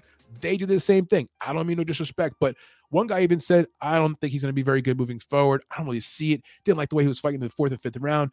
Y'all, all of you guys were shitting on him. And I'm like, wait a second. Are all of you guys saying that Kai France won round 1 and 2? I just spent about a good 15, 20 minutes going over round 1 and 2. There's no way that anyone could tell me that Kai France surely won round 1 and 2. So if he didn't win round 1 and 2 for sure, then what are we talking about here? What are we really talking about? Oh, you didn't like the way he fought in round 4 and 5? The little talking heads on ESPN? You didn't like the way he finished the fight? It's not won championships. 3 rounds went to Kai France on one scorecard, which was D'Amato's scorecard, and that could have been every single scorecard as far as I'm concerned. Tell Kai France next time, yo, don't get on your bicycle for 2 full rounds in a 5-round fight. It could catch up to bite you in the ass if it's close. That would be my lesson for him. If I'm coaching him in his camp, I'm like, listen, dude, you did a great job round 4 and 5. Round 3, amazing job defending the submission. You dropped that round, so what? But round 1 and 2, you just look at it. Show him the tape. Show him his numbers. He landed how many? 4 or 5 more strikes in round 2 than Albazi. So I don't think perception's lining up with reality. I think we're off kilter. I think the commentary did a number on all the fans. They do this shit a lot. They get up there and start saying things that are borderline crooked. I mean, when they said that backing up and being on the bicycle was like, and they try to tell you like that's not a factor. Don't think they're gonna look at that. Let me tell you something. There was a fight once. What? Rose Namajunas, right? Rose's last fight, when she fought that fight where neither fighter did nothing. It was shocking. 5 rounds of no one did nothing. It came down to like something like who was just going forward. Because you're looking for anything. Like you just like there's nothing to go off of. So when you watch round 1, you watch round 2, watch it again, watch it 3 or 4 times. You're like, I don't know who won those rounds. I have no idea. I don't know. And so like you're looking at it on paper, you're like, I don't know. Maybe the guy just going forward, I guess. That never could have been said in the broadcast. They couldn't say it. They couldn't vocalize that concept that even though that may not be in the rule books anymore, that if we have let's pretend we had a round where no one landed a single punch and nothing else happened, but one guy threw one kick and it missed. He just threw one kick and it missed, and nothing else happened the entire round. Who would he get the round to? And you're not supposed to score for throwing a punch or a strike that doesn't land, right? So we were at that point in rounds 1 and 2. That's what I'm saying to you guys. We were at the point in rounds 1 and 2 where, you know what? It's not going to come down to these arbitrary things like, well, one guy's going forward and one guy's not. That is a very that's a violation, man. That's a foul by the broadcast to just not mention it. And instead, you know what they do? They double down the other way. And they tell you, the viewers, that, oh, Kai backing up is okay. That's okay. That actually doesn't hurt him on the scorecards. So yeah, that's a violation. They were brainwashing themselves, honestly, into thinking that this fight was clearly with Kai France when it just really wasn't. It wasn't. And so that's a broadcast thing. I think that combined with the knee-jerk reaction on social media, people ran to social media and they were pissed. And if you had a ticket for Kai France, justifiable, because split so close. You see the scorecard from Chris Lee, you're like, what the F, dude? So, a lot of stuff, a lot of damage all around. But before I get to my tip sheet, I do want to give a shout out to Dave, my buddy Dave, BC Dave, who runs an amazing Tapology group, which has a host of big hitters. I'm going to also explain to you guys how you can sign up for that group. We'll do that with you guys in just a second. In the meantime, let me go ahead and share the screen here and show you what I'm seeing. So this is BC Dave, BC_Dave. He has an awesome Tapology group where you go in there, you pick your fighter, you pick the method of victory, like round 1, round 2, submission, whatever, or just by decision. It's all free to do. You do need to have a Tapology account, which is also free to create. So I'm logged in up here, as you can see, logged in as MMA Fight Club. Once I've logged in, I want to go down to join groups. I'll do that in a second. Let me go through the results first for this weekend. So big winner, Knockout 123. I am not familiar who Knockout 123 is. One of the newer members of this group, but man, new to the scene, getting it done. Dare I say beginner's luck? No, I'm just joking. Not sure how long Knockout has been in the group, but a name that I don't recognize. Now I do. He scored 680 points in total. So he had 10 total fights picked correctly. 4 of those were decision. He had one fight picked perfectly, which means he had the fighter to win, the outcome, and the round.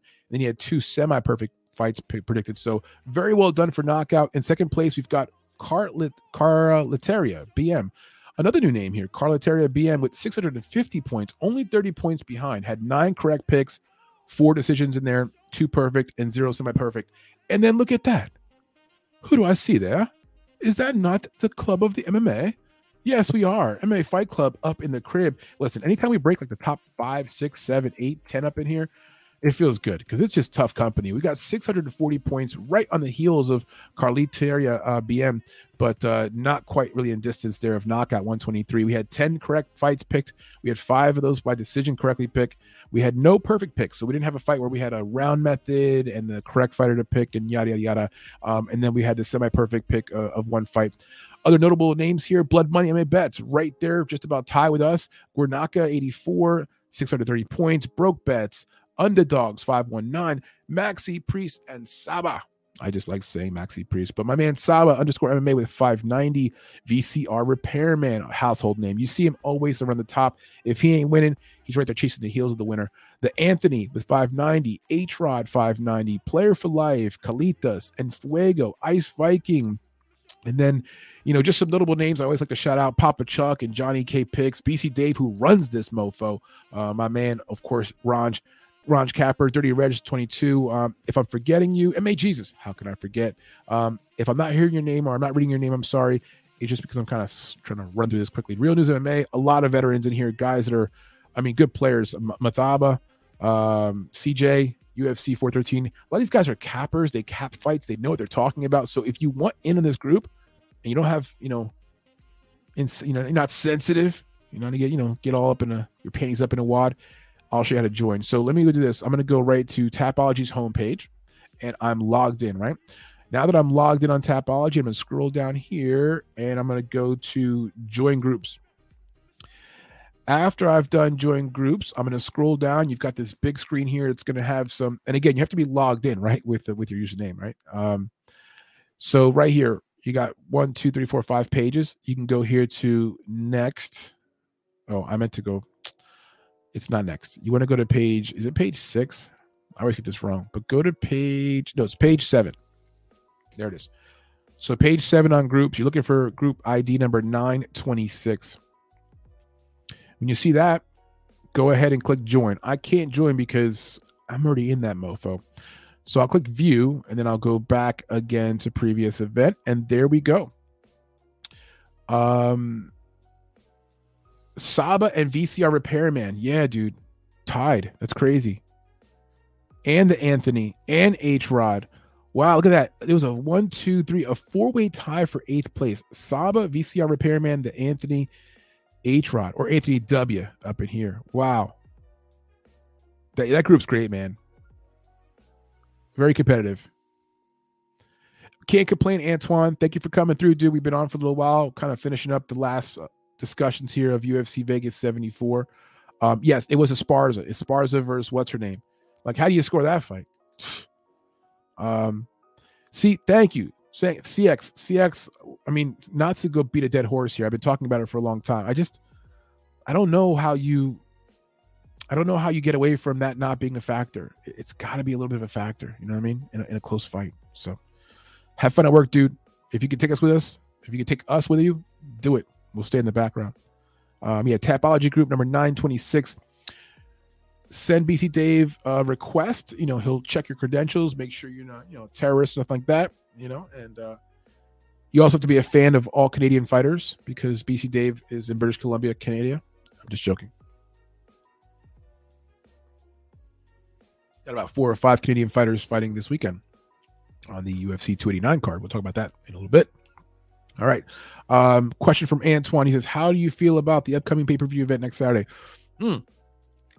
I will give some thoughts on that. How about I give these few thoughts right now first? I'll get back to later on. I think with 11 total fights being hosted over in Canada, foreign country, It's not like it's in Vegas for the Apex. We lose a fight or two in this card, it could get really ugly. Imagine a pay-per-view event with 9 fights. Just saying. And I'm not trying to play devil's advocate, just for no reason or just to, play any negative juju out there. But they only have 11 fights for a pay-per-view event. That in itself seems a little bit like it should be 13 fights at least. Give me 13 fights. It's a pay-per-view event. Come on. So 11 fights. I mean, we lose 1 or 2 and we don't have the flexibility of getting a fighter over into Canada as quickly because of travel or visas, whatever the case may be. And now we've got 9 or 10 fights for a pay-per-view. That would be awful. I don't hope that doesn't happen. But I like the Canadian fighters on the fight card. Jasmine Jasudavicius and Mike Malott. Main event. I'll be tuning in. I mean, you got the GOAT, right? Or the GWOAT, as they call her, the greatest woman. I think she probably wins the fight. Aldana, as good as she can be, I just think a little outmatched, but we've seen some chinks in the armor with Nunes, so maybe she drops the ball here. Who knows? But the Mexicans are very hot right now. Aldana is a Mexican fighter. Maybe she comes in here and gets a surprise. But overall, a pretty good card. What my concern is, like I said, a little lean, right? A little lean. Top heavy and then a little bit lean throughout. So Anthony says, I'm rooting for Benny big time. Either way, great fight. Yeah. Yes, great point, Antoine. You got the live crowd, right? And that's just a big factor. Going from the Apex or smaller arenas that we've had Apex with the last 2 events, 2 of the last 3 weeks, you get into those live situations where, the booing and cheering, whatever. Man, I understand the UFC can't do it every weekend, but it's a shame. It's a shame when they can't do it because, it's just some good stuff. Let me put on some different background tunes real quickly here. And then, okay, let's go over the tip sheet. Let's go to the damage here, and I'll make this fast because I don't know how, we've been on this UFC 74 topic for a long time, but I do like to be thorough when it comes to the aftermath. All right, so tip sheet, and we'll make this fast, is right here in front of you guys. Okay, so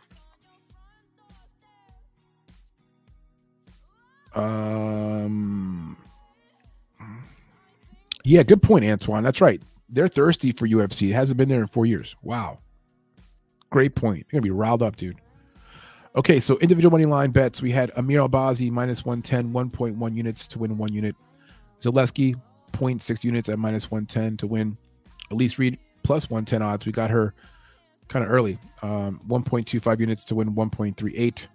Lacerda, yeah, not good there. 0.75 units. We lost that. And then Muhammadan Niamov at plus 330. We had 0.30 units to win 0.99. So for individual bets, not so bad. Plus 3.17 units. We look good there. And then from here, oh boy, the wheels start to come off. So our prop bets, a lot of them, Albazi round 2 sub, Albazi submission, Caceres round 2 sub, Silva round 2 sub, Tim Elliott split, Victor Altamirano split. None of those hit.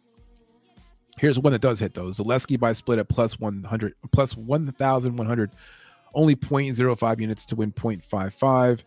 Abubakar Nurmagomedov by split plus 700. Maxine Grisham by split, no. Linz by split, no. Jinyu Fry by split, no. Elise Reed by split, no. Andre Arlovsky by split, no. Dontel Mays by split, no.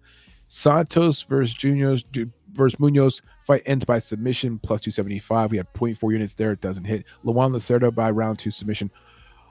A lot of failure there. Negative 1.72 units on our prop bets. For parlays, Zaleski versus Abubakar over 1.5 rounds. Added to Silva versus Souza starts round number 2.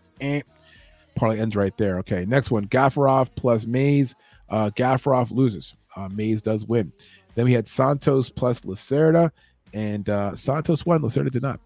Malarkey, Elliott, Reed versus Frey over 2.5 rounds. That parlay gave us plus 168 odds. Unfortunately, Malarkey minus 410 did not get it done. Santos versus Munoz fight does not go the distance minus 250. Caceres versus Pineda fight does go the distance minus 175. And both those fights went the full distance. How about them apples? Negative 3.3 units for our parlay. So yeah, now we got way off track. Here's one little highlight point for us.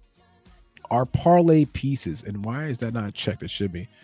All 4 of our parlay pieces, they hit. And what that means simply is that we give those as our locks for the week, right? These are those spots we like a lot. Put them in different parlays, basketball, baseball, whatever. And so Elise Reed to win at minus 130. Got it done, barely. Zaleski versus Bubakar over 1.5 rounds. That gets done. Elliott to win at minus 180. That happens. Grisham versus Lins, the fight starts round number 2 at minus 500. So if you took those four little legs there, Reed, Zaleski, and Bubakar, Elliott, and the Grisham fight, they give you plus 313 odds, a 0.35 unit bet to win 1.1. I'm not really sure why I didn't unload on that. I usually always put a unit or so on that. So I'm not really sure what my hesitancy was, but I was hesitant. And nonetheless, I paid the price. Could have had more. Team Brazil, that was Silva, Zaleski, Santos, Lacerda, Lins. No, doesn't work out here. Lacerda loses, and I had him in every little bit of these legs here. So Team Brazil up in flames.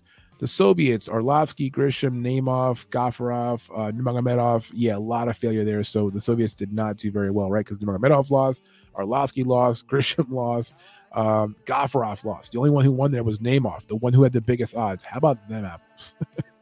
The Tajikistan brothers, Gafarov plus 100, Naimov plus 330 would have given you plus 760 odds. And again, Gafarov's the one who ends up dropping the ball, whereas Naimov at plus 330, he's the one who hits. All right, underdogs parlay. Pineda plus 155, Altamirano, Souza, Naimov, Munoz, Blackshear.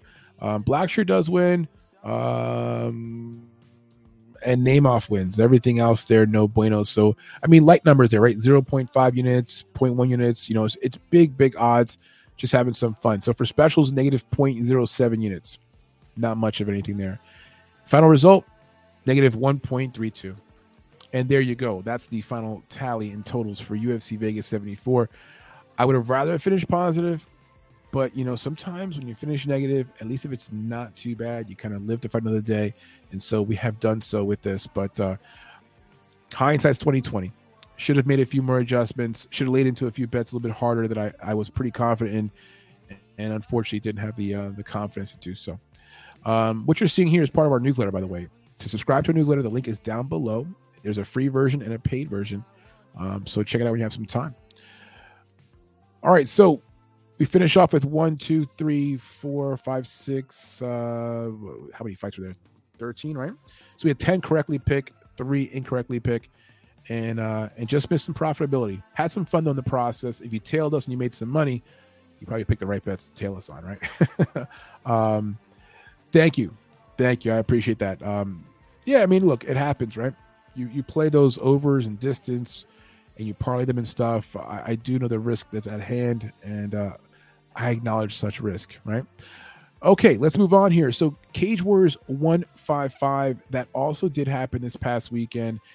There was some late betting action on this that was available through DraftKings, and so I try to get a little piece of it, dip and dabble just a little bit, but nothing that was significant. One thing on this fight card that I did want to mention was a lot of the fighters that I had a little inkling that they might win because of, you know, their roots or the dynamic, or like, for example, who's this one guy here? Who was this guy? Garce. It was a Spanish guy that just, it was so obvious. Oh yeah, Anthony Orozco.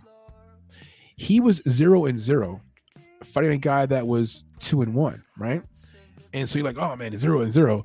You look at Anthony Orozco though, his amateur record, fire, dude. Very impressive. And you can see right off the bat, you're going to be this American fighter, Jeremy Fataroso, who's like average okay. And what happens here, Orozco knocks him out in round number 1. So we had some of that, like Stringer as well.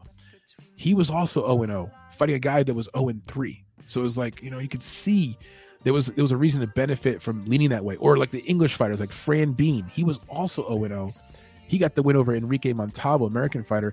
Cage Warriors is like an English-based promotion. So even though this event was going on in San Diego with American fighters, you know that they're looking to favor some of those other guys, right? The first fight, Johnny Gill, he lost to a foreign fighter, John Saragal.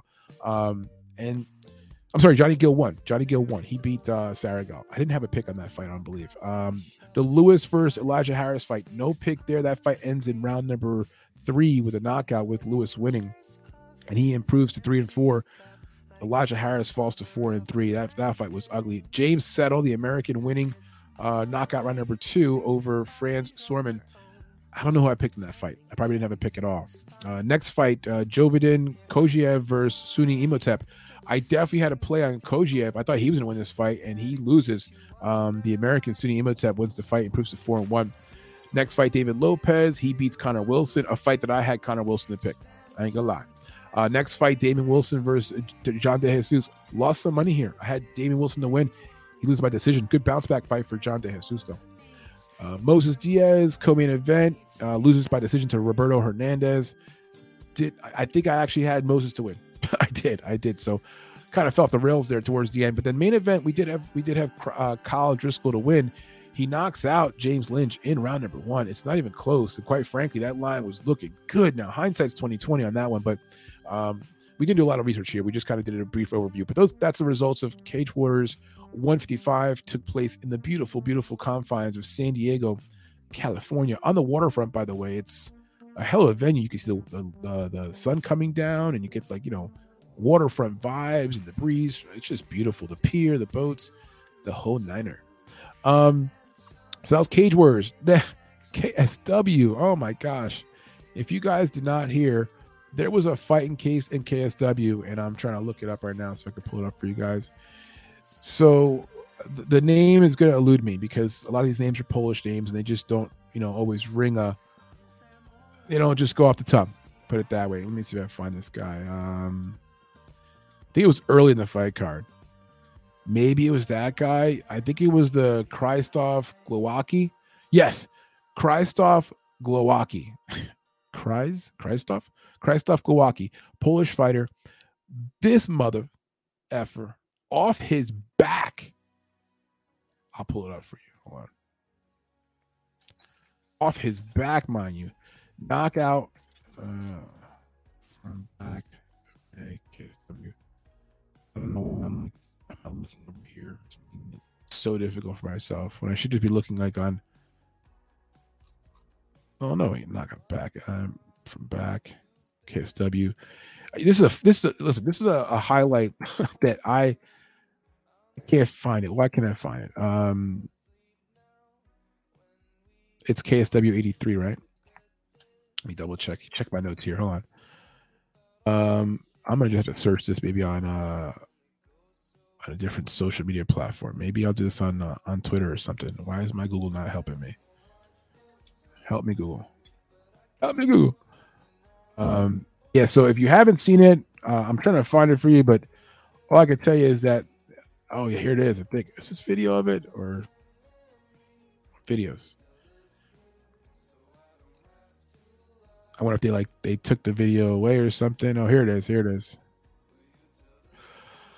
All right, let me share this screen here. Share this tab instead. Open this up. You don't see this very often. It has happened before, but this is a rare situation here.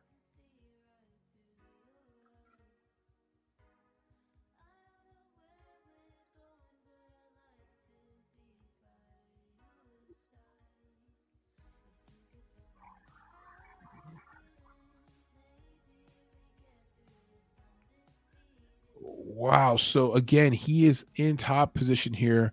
That's Tolkowski, the TOL name, and he's in dominant position.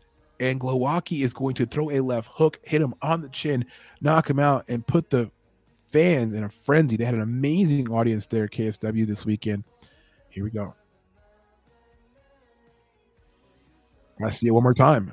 Unbelievable. Wow. Yo.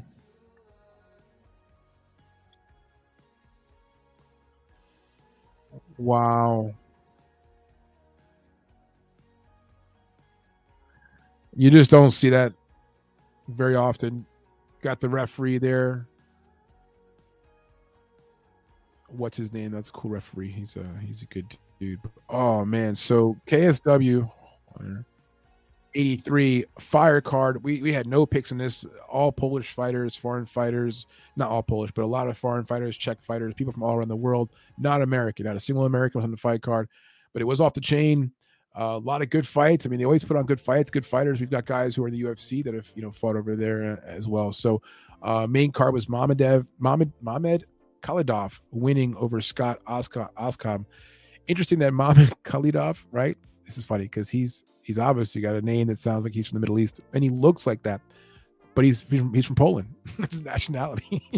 So they even got their own Khabibs over there under the Polish banner in the Polish roster. But nonetheless, a good fight card, good event. Didn't catch any of it live. I just was getting highlights, seeing it. It's one thing that I really wish I could do is cover more KSW. I genuinely appreciate KSW. I like their content a lot, and I just, oh my gosh, man! I think they're Octagon girls. They got a different look to them because they're foreign, they're blonde, and just good, mixing it up. Put it that way. I don't know where I'm going with this, but nonetheless, that was KSW. What else did we have this weekend? Real quickly, UFE 1.1K tournament. I was on the broadcast today. That was a lot of fun. Just to give a shout out to the winner of the tournament. His name is Cloud, right?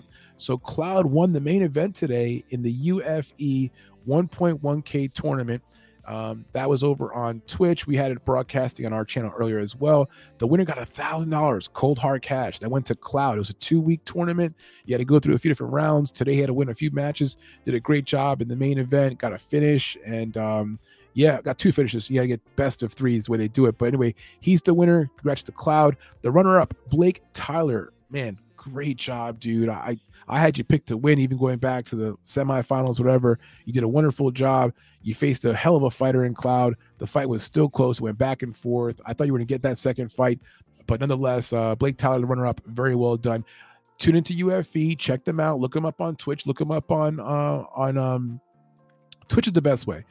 Find them on Twitch. I'll have to put the link in my description here down below. But if you just look at the broadcast from earlier today that I was also mirroring, I guess, I was on it, and you can see some information there about where you can find them, and we'll be working with them a little bit more. Matter of fact, we're going to be doing some co-promoting with UFE for some of the upcoming MFC events, and which means we're going to add more money to the pot. That's exciting. We're going to have some fighters from their promotion, our promotion, mix things up and make things competitive. So yeah, shout out to the boys at UFE.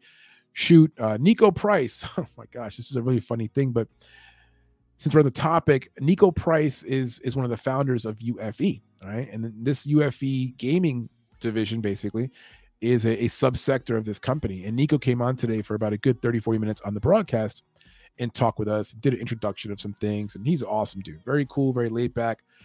Talked about his life a little bit, some background stuff and his enthusiasm for this promotion, what we're doing. And so at one point, I told him that I was Anthony Smith. And I did my whole Anthony Smith bit. If you don't know, maybe look it up. Go look at an interview of Anthony Smith or maybe him on a podcast. And you'll notice there's a hell of a similarity between my voice and his voice. And I don't know where it comes from. Don't know why. Even the inflection sometimes, it's weird. Like the pause between words it's weird. I've never met him before. Seems like a nice guy. But I did my whole Anthony Smith bit. And I told Nico, I said, yeah, what's up, man? It's, Anthony Smith. How are you, dude? It's good to see you. We'll be fighting soon. What do you think of my last fight? And so he thought I was Anthony Smith for a bit. He went along with the whole little song and dance, and then eventually I told him, "Look, I'm not really Anthony Smith, dude. I'm not really Anthony Smith. I'm just playing with you." And then he kind of said to me that he figured it out at some point because of a question he asked me. But nonetheless, it was a funny little bit. We had some good times with it. And for Nico, awesome dude, super duper cool dude, and look forward to having him on those shows again in the future, helping them to do some broadcasting. But that was a cool part of the event today, having him there for like 30-40 minutes and just talking about shit. I mean, this guy's got stories to tell. Matter of fact, I told him I want to do an interview with him, so maybe I can grab him at some point. You got a fight coming up in a few weeks. All right, so a quick promo since I'm on the subject of talking about other things that we're doing. Our newsletter, links down below, check it out. Free version, paid version, and if you can't afford the paid version, which is $5 a month, no problem. Sign up for our free version. We still have some good content for you. The paid subscribers get our full tip sheet and a little bit more of the content. I do want to shout out though a new writer to the scene here. Okay, we're going to be having Haley. Haley will be writing some content. She wrote something here this weekend, which is more like an off-the-cuff like storyline of watching the fight live, not meant to be perfect punctuation or any grammar, just jotting down notes. But on a serious note, Haley is a writer herself. And so she'll be doing some writing here for our newsletter.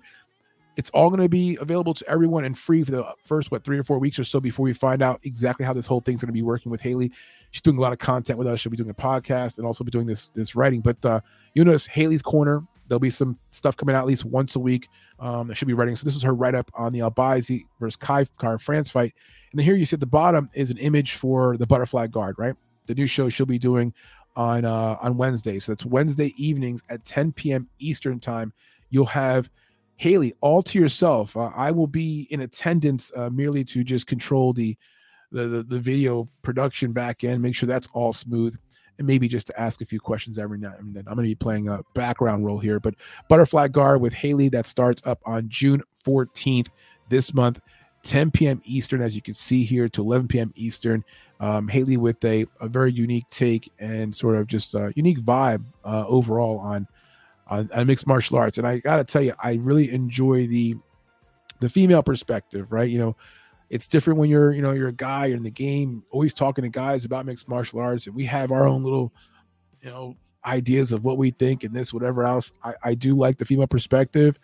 She's a mom, she's married, she's just moving in, brand new house and stuff. They're making some big moves.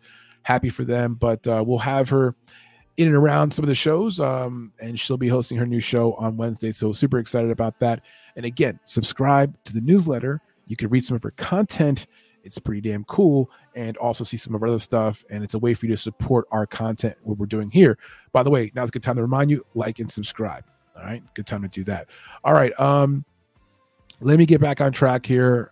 We covered all the stuff that happened this past week that was at least UFC or MMA related for events. Dave's Tapology Group, we talked about that. By the way, if you're not catching this live because maybe you're sleeping in the middle of the night, it's 1:45 in the morning, that's okay. You can catch us via podcast. Wherever you get your podcast, look up MMA Fight Club. You're going to find our black and yellow logo, and go ahead there and subscribe to that podcast, and go ahead and give us a nice 5-star rating while you're at it. But seriously, I'd say just about 70%, maybe 75% of the content that we do here ends up on the podcast. The content that won't end up on there will be like those late night study sessions that go on for like 3 or 4 hours, or just any really long ass stream. But this show, for example, is always available via podcast. You're waking up tomorrow morning, on the way to work, whatever. You want to get some morning mixed martial arts with your coffee, get a little bit of a last take on UFC Vegas 74, the warm-up for the afternoon shows. We got you in the morning.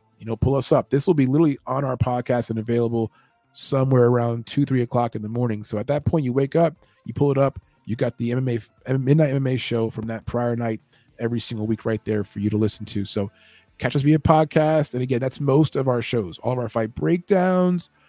For example, of course, Haley's show on Wednesdays. The show I have on Fridays with Monique Yip has not been up there on the podcast, but now starting this week, it will be. On a delay, though. It ends up coming up about, an hour or two after we're done doing our show. Okay. I need to talk about this. Dana White, my man Dana, Uncle Dana. He is a crafty, wily old man here. He just says things and he's like, fuck it. I might be contradicting myself from last week, but who cares? When he brings up this weekend in the press conference about the concept of having John Jones fighting against Tyson Fury, like immediately, wasn't everyone's the first thought like, oh no, Dana, don't be such a petty little man, Dana, leave that Francis man alone. Leave Ngannou alone. Everybody hit him for that. I don't think there's anybody who knows Dana, because Dana can be defensive. Look, you got to be somewhat defensive to be successful. You can't let people roll through you. Dana is a person who's going to defend his ground, do what he thinks is going to be right, and it's worked for him all his life. Okay. But when you heard him even utter the idea of having a boxing match, a fight, cage fight, MMA fight with Tyson Fury and John Jones, like everything comes flashing through your eyes. You're like, didn't he just say no gimmicky stuff like a week ago? That's not what he does. Like, oh man, you couldn't script this shit. You know what I'm saying? And if you're in the spotlight, you're going to say things, you're going to be contradicting yourself sometimes, but is it not just me, or is Dana doing more often? Like the old grandfather who's like, I don't care, I can just say whatever I want. You got to deal with it. I think he's kind of getting into that sphere of like, I could just say it. It's okay if it's not like politically correct. I could say that if you smack a woman, you never come back from that. And then I could go smack my wife and I can come back from it. And I can just do whatever I pretty much want to do up in this mother. And it's going to be my way. That's it. So he tells us this idea of this match. And look, the first thing I thought to myself was, this has got to be Francis. It's Francis. If Francis is living in Dana's head rent free, dude, living in his head. And yeah, it's curious. He got asked about Conor. That's a tough one. I believe that Dana wants Conor to fight. There's no question about that. And I think that Dana was spot on and very, very honest when he said, listen, the guy's got a lot of money. Okay. A lot of money. It's tough for us to, basically tell him, look, hey man, come fight. Like for what? I thought that in saying that, we found out that possibly the fight with him and Chandler is just wolf tickets. You know what I mean? Never going to happen. Never going to actually come to fruition. I think there's a very high likelihood that we don't see Conor ever again in a cage fight. And then maybe he does a few celebrity boxing matches. You know what I mean? Like that's the safest route, right? Don't get kicked in the ankles or legs. You know what I mean? No more of the submitting me. Use his nice speed, his hands. Have a few crazy celebrity matches. I mean, fight one of those, whatever, those Paul brothers. I mean, do something like that, tons of money in it and won't get his legs broken up. If Dana's saying this out loud, I got to believe Dana here that I think that it's just at a point. He mentioned it Khabib. He said, look, it's like Khabib. And interesting, those guys fought each other, right? Two mega stars in the UFC over the last decade that now are not fighting anymore. Which also, didn't Dana say we don't do that? We don't have fighters that are not fighting anymore? Or not fighting often, that he wants them fighting like, whatever. The dude just says whatever he wants. I'm not even mad at it. I'm not a Dana hater. I'm not a Dana sympathizer either. I do think smacking women is not a good idea. I do think people have to be held accountable for those things. But shit, who am I? Dana has, built the show. He runs the show. And, he sort of makes the rules here, right? But in this move to talk about this fight, I just want to put a period here. I thought Dana was you don't have to do this, Dana. You got bigger fish to fry. You know what I'm saying? IC Prime says, hey, any update on when the card will happen? Oh, MFC number 2. Yeah, June 30th. That's the target date right now. I'm going to be, this week's going to be a busy week, but I have to get out some content about it and get out some information. What I can tell you is, well, how about this? Let's talk about this for a second. If you guys are here from our Twitch, let me see what our Twitch feed looks like right now, because it shows up separately for me. But let me double check here. I'm going to give you guys some updates on MFC number 2. And I want to do the best I can not to tell you something that's going to end up being different later on, right? I want to give you guys information that's going to be accurate and that you can hold us accountable to. All right. So let me do this. Let me get out of all this here. Let me close out some of these windows that I don't need. And we're done with that, right? Let me close this out. Stop screen. Okay. So why is my lighting so dark? It should not be dark like this. This is like maybe with the cold, warm. That looks weird. It's like a different kind of. This is a new camera I got. I'm not happy with this. It's having a hard time with the lighting. Not really sure why. I have good lighting here. But anyway, so let's talk here about the MFC number 2 card. Give you guys some updates. So Anthony writes in here, the UFE boys seem pretty solid. Seems like a good crew to work with you. Built. Yeah, so yeah. Listen, let me tell you something. I'm all about building relationships. I also want to build ones that are like very productive and positive and can benefit the community that I'm working with and the people that follow the channel, and giving content to the community that maybe would be different from our usual content. So all that stuff is good. But yeah, there's a lot of stuff in the works. We're going to be talking about some more stuff in the coming days, in the coming weeks. Me doing some broadcasting for them for their events. Definitely down to do that. It is a good 3 hours. It's a long time. But it is a lot of fun. Get a chance to obviously promote and plug some of the stuff we're doing here. So from that standpoint, I'm in. Now, how will we be working together? Let me show you some details some details. I can't give you guys all the details. I'll tell you this. Next event we're doing June 30th, MFC number 2, is going to be a co-branded event. Now, how co-branded it'll be, we're going to work on this. Okay. It could be a fully co-branded event where it's like MFC and UFE combined for a card. It could be just MFC number 2 with UFE fighters. I could tell you there's going to be some UFE fighters that are going to be in the next MFC card.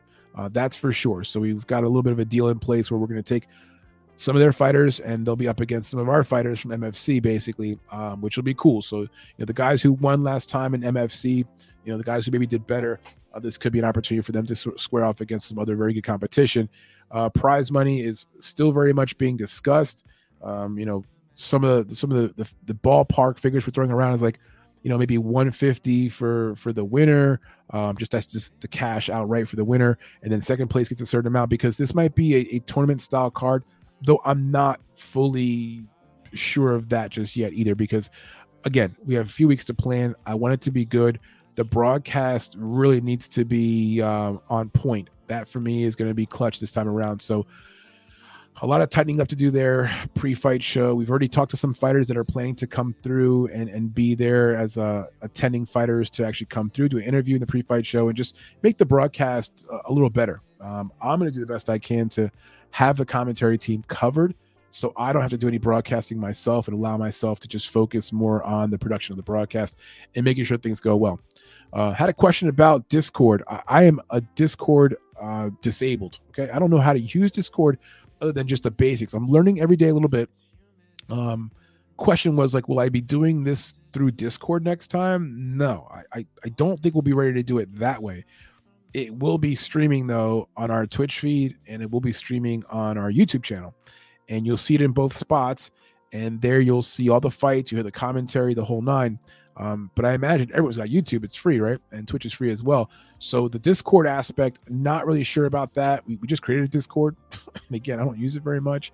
But to see MFC number 2, which would be June 30th, Friday evening, like evening 9 o'clock or so, you're going to want to go ahead and just make sure you subscribe to this channel right here, and also subscribe to our Twitch feed, and you'll be able to get the content that way. But yeah, so those are some details for you guys. It's going to be a few fighters from their fight promotion, a few from ours. There'll be some co-branding. Again, how much co-branding we're going to do, it just depends. In the future, I could tell you that we're also going to be working on doing something where some of our fighters will basically graduate, in essence, from our fight promotion to an opportunity to fight in some of the other bigger promotions, not just UFE, but other ones. And UFE is going to be helping us with that. So basically giving a chance to some of our better fighters to move on up in the ranks, like go up to some bigger promotions, compete for bigger dollars, things like that. On that note, UFE is going to be having a Camp Wars tournament. That's crazy, dude. So camps against each other, like a fight camp. So like for example, my buddy, Swaggy Dr. P. I'm sorry, Swaggy Dr. Kush. I mean, Swaggy Dr. Kush, he's got a camp, a whole group of guys who are gamers underneath his banner, and that camp will fight against other camps. The winner of that tournament is like $5,000. And so it's some good prize money out there. We're obviously working on raising more prize money and getting some sponsorship to give you guys more money in the pot. Our last card, our first card ever, MFC 1, we paid out $1,275 in winnings. Everyone got paid within days, put it that way, like 2-3 days at the most, because of just international stuff. Most people were paid within hours of the event. So that's the goal there. We'll be working more with them, helping them promote some of those events. Now, how often will we be doing cards? Super tough question. I don't know. The more I'm learning about the space, the more I feel like I do want to do the cards still. So no hesitation there. I just don't want to do them too frequently, because again, like we have a capacity here with the new shows we're getting on board. I couldn't imagine us right now doing more than one of these a month, maybe once every other month in the near future, because it's just, again, capacity, overhead, what it takes it's a lot. And then of course, even the money, we're paying out good money for these fighters to come here and fight and perform. So all those things combined make it an intense experience.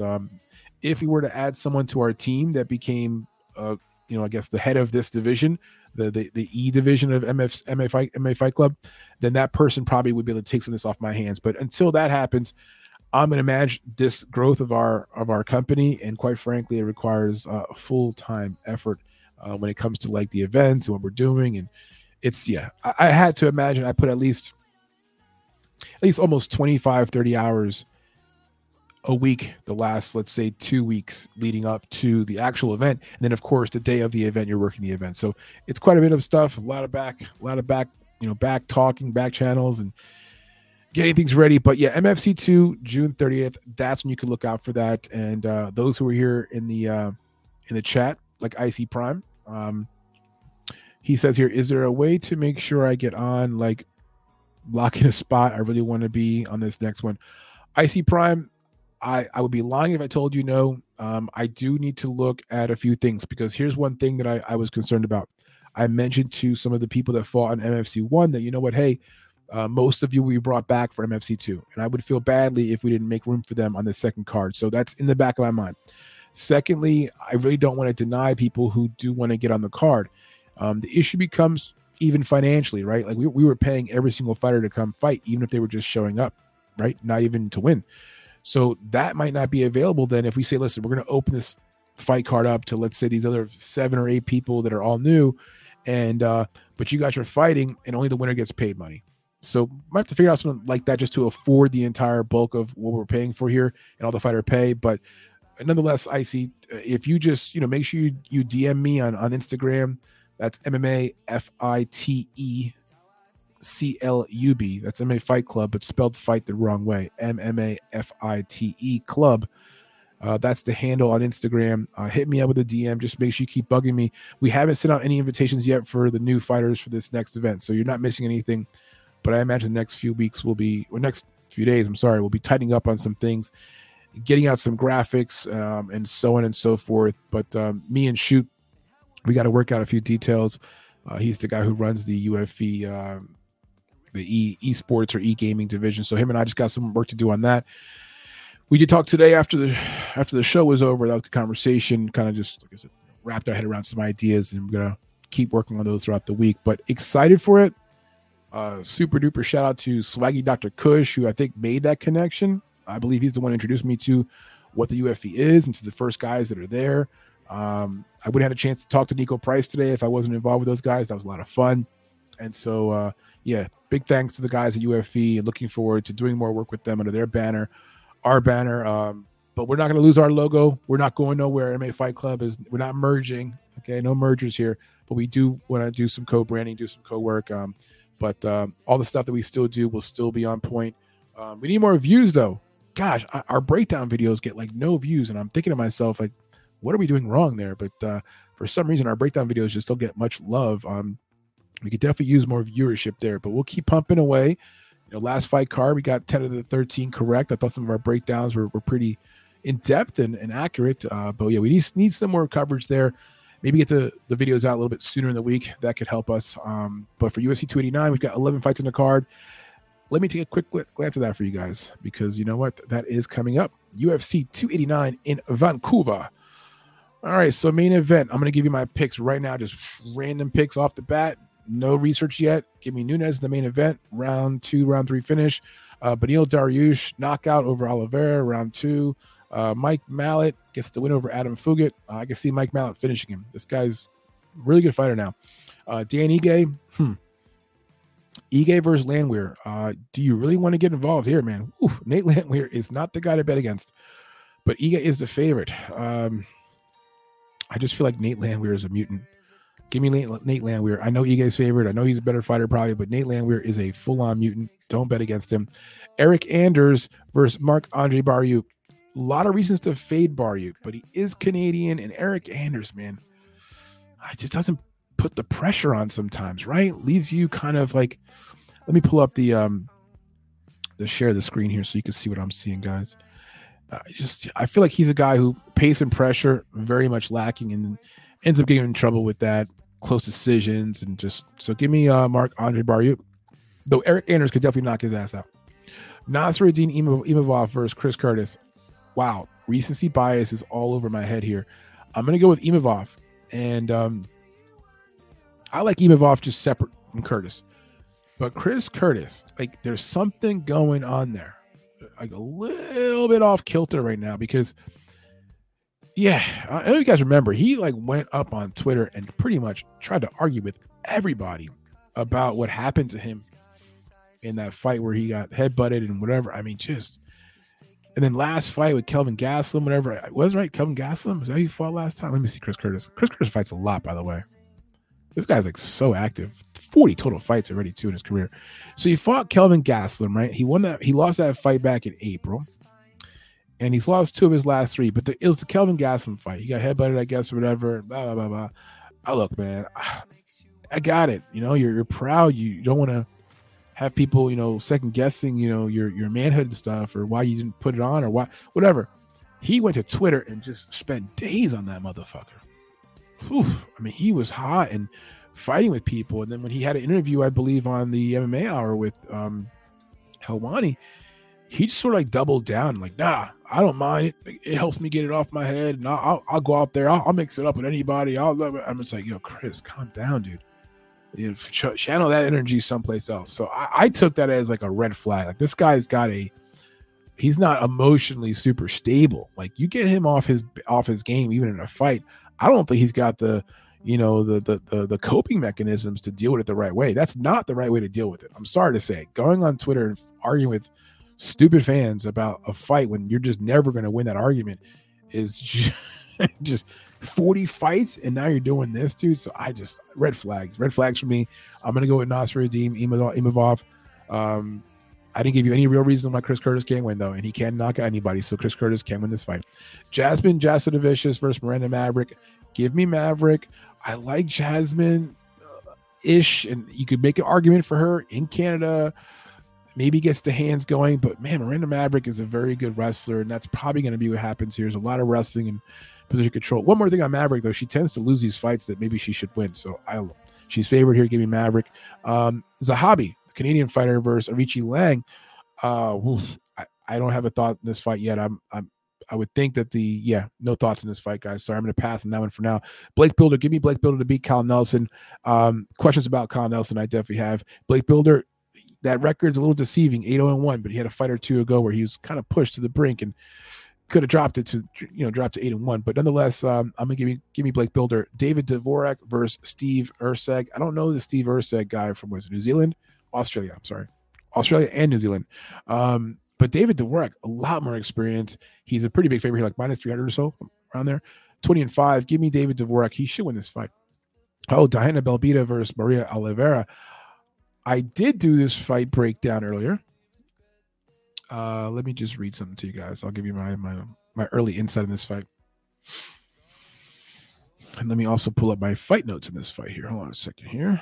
My drive, UFC 289. And let's go here to Belbita. We'll share the screen here. All right, so some fight notes here on Diana Belbita versus Maria Oliveira. And also pull up the notes I have here. All right, so we have Maria Oliveira by decision. That's the prediction. This fight is approximately line at a pick'em, and that does make sense. Neither fighter has significant advantage on the feet or in any one area. They both have good volume while also absorbing too many strikes. Neither of them do much wrestling. This fight likely plays out on the feet for 3 rounds, with the judges having to play a pick'em. Here goes a fight where it probably goes to those like close scorecards, and it's like, I don't know who won. They have a common opponent. They both fought DePaula. Oliveira defeated DePaula by split decision, so barely beat DePaula. And then Belbita lost to her by decision. So, it's like they're same level, right? Notably, they're both young fighters, 26, 27 respectively. These guys are both making big improvements. We should expect that. They're very young, which means you could see one of them come out here and look much better than they were last time, or so on and so forth. Or maybe make a big mistake because they're so young, right? Oliveira is not known for her submissions, right? But Belbita has been submitted in 4 of her 7 defeats. So she does have some problems with submission defense. I don't think Oliveira submits her. But the submission prop for Oliveira might be kind of juicy. It may be worth a sprinkle. Oliveira has 1 submission on her resume, a triangle choke way back in the day. The betting spots like the most for this fight are going to be the fight going over 2.5 rounds. The fight starts round number 3, and then the fight goes the distance. Those are the spots we like. Now, as for our notes, you're looking at right here, strawweight bout, 170 pounds. Belbita's 27, out of House of Champions, a striker, orthodox stance from Brazil, averaging just about 12 minutes of fighting time. landing 6.43 strikes per minute, absorbing 6.18. So has a positive striking ratio, but barely, and obviously absorbing too many strikes. Takedown offense, 0.63 takedowns per 15 minutes with 68% takedown defense. Has 21 total fights on her resume between amateur, pro, and exhibition. Has been a professional for 9 years. What do we like about Diana Belbita? UFC experience. This will be her 5th UFC fight. Finishing skills. 8 of her finishes in 21 total fights at 38%. It's pretty good. So 8 finishes in 21 total fights. Good cardio, solid output. Obviously recognized by the striking output, right? Our concerns for Belbita: striking defense, absorbing 6.18 strikes per minute, and then lost by submission 4 of her 7 fights. For Maria Oliveira, 26 out of Parana Valtudo, kickboxer, orthodox stance from Brazil as well. Just over 12 minutes of average fight time, about the same as her opponent. Averaging a little less, 5.27 strikes per minute, absorbing 5.35. So she has a negative striking ratio, getting hit too much. Almost the same thing for takedown numbers, right? 0.62 takedowns per fight, but a little less on the takedown defense, 47%. I don't imagine the fight goes to the ground. I think it's going to be on the feet for all 3 rounds, unless we have a scramble or a slip, right? 20 total fights for Maria, and she's been a pro for 8 years. So experience-wise, fight-wise, about the same. What's to like about Maria? Has nice length, good long arms, nice legs, does her best work at range, which is kicking you, right? Punching you, staying at range. Good volume striker. We do expect her to make improvements, right? She's 26 years old and very athletic. I think she's a little bit faster and quicker than Belbita. I wouldn't say tougher. Belbita's tough. Now, what are our concerns for Maria? She is 2-2 in her last 4 fights, inconsistent. The split decision that she had over DePaula, if she did not get that split, she would be 0-3 in her last 3 fights. So, just saying, one more judge gets it the other way, she'd be on a 3-fight losing streak. She lost on Contender Series. She got knocked out in round 1 by Marina Rodriguez. So she didn't get into the UFC because of that. She got called up later on. Not a replacement, but she got called up at some point later on, even after that loss. Our concerns are also for her that she absorbs too many strikes, right? Negative striking ratio. And then durability. She has been finished 3 times. All 3 of those times happened before the UFC against lower level competition. So some question marks there. The long and short of it is this. Give me Maria Oliveira. And if I can pull up, let me just pull up something here. Make sure I got the right screen. So just looking at my notes here okay, I'm not done with my full notes here, but yeah, give me Marina Oliveira. Not very confident. Okay. I'm not very confident in that selection. And I would imagine the line stays around there. It doesn't move too much because look at their recent fights, right? They both fought the same fighter and they both barely went to decision, or 1 loss, 1 won. And they're very similar. I do like the matchup though. So matchmakers did a good job here. We're not one person's a grappler, other one's a wrestler. No, these are 2 strikers. We should see all action for 15 minutes. And a surprise Brian. A finish would surprise me a little bit, but it's not going to be a huge surprise. We could see somebody get clubbed here at some point because Belbita will be throwing smoke. She gets hit a lot, gets reckless. Maria Oliveira, she gets hit a lot. By the way, did I say Diana Belbita was from Brazil? I did, right? That was a typo there. She is from Romania. I don't know why I said that she was from Brazil. I need to fix that right now. Diana Belbita is from Romania. Caught myself. She looked Brazilian, right? Okay, so yeah, that fight card 39 this weekend. It's going to kick off at 7:00 p.m. Eastern time. That'll probably be like 4:00-ish over in Vancouver, Canada. Shout out to my buddy Dave from BC Dave and Co. with him and Ranj. My man Dave is Canadian, doesn't live too far from it. He's actually going to the event. Also, Monique Yip, my co-host on Fridays, she's going to the event. A matter of fact, I may not be able to do the show with her this Friday because she may not be available. So I have to do a show without her. But yeah, Monique is going to be traveling to go and see UFC 289 in person, which is dope. Some comments here real quickly, guys. Ice Viking says here, Jasmine is a good wrestler too. Odds might be a little wide for such a young, hungry fighter. Yeah, I agree. Jasmine is not terrible on the ground. Matter of fact, she gets top control. She could be a problem, So, yeah, Benil already minus 150 on some books. I mean, I think he's going to finish Oliveira. I like me some Oliveira, but yeah, I think, yeah, it's gonna be tough. So, Colostrum writes in here, he says, Steve got a good guillotine. He can hold his own in the grappling, but he leaves his head too high. Too bad defense. Yeah, Yeah. Good point, man. Good point, Colostrum. He does. He does. Colostrum also writes in here. He says, I can't wait to see the grappling exchanges between Oliveira and Beneil. Dude, it's going to be high level. Beneil's a monster on the ground. Of course, Oliveira, maybe one of the most dangerous people from his back, right? Or even just dangerous anytime, right? He gets in your back somehow, anything like that, man. He is a crafty grappler, maybe one of the best in mixed martial arts. It has like the most submissions, right? I think he's got the most submissions ever. I could be wrong, but Oliveira's up there. Yeah, gonna be amazing. I think on the feet, Oliveira is underrated sometimes, does a pretty good job. But man, the power of Dariush, he's a name that people just don't talk enough about. He's like under the radar, but he's good. He's real good. I like him here. I like him. Ice Viking says here, we have a bunch of Romanians in Canada. Oh, that's kind of cool. The Romanian people are kind of dope. Reminds me like of the Nadia Komodic, former gymnast, from Romania, and her coach was it Bella Caroli. Yes. Good times back in the day. Okay, boys and girls, I am going to begin my descent. We are at 2:15 a.m. This show is supposed to be from midnight to 1:30 a.m. That's usually the plan. And here we are about to be into 2.5 hours of coverage. But you know what? We love it. We love mixed martial arts. We love talking about it. And so why not? And we got to the very good detail there in regards to that Kai Kara-France fight, a fight that,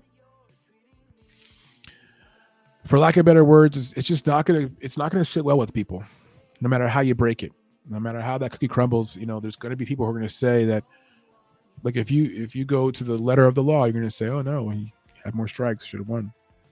I get it.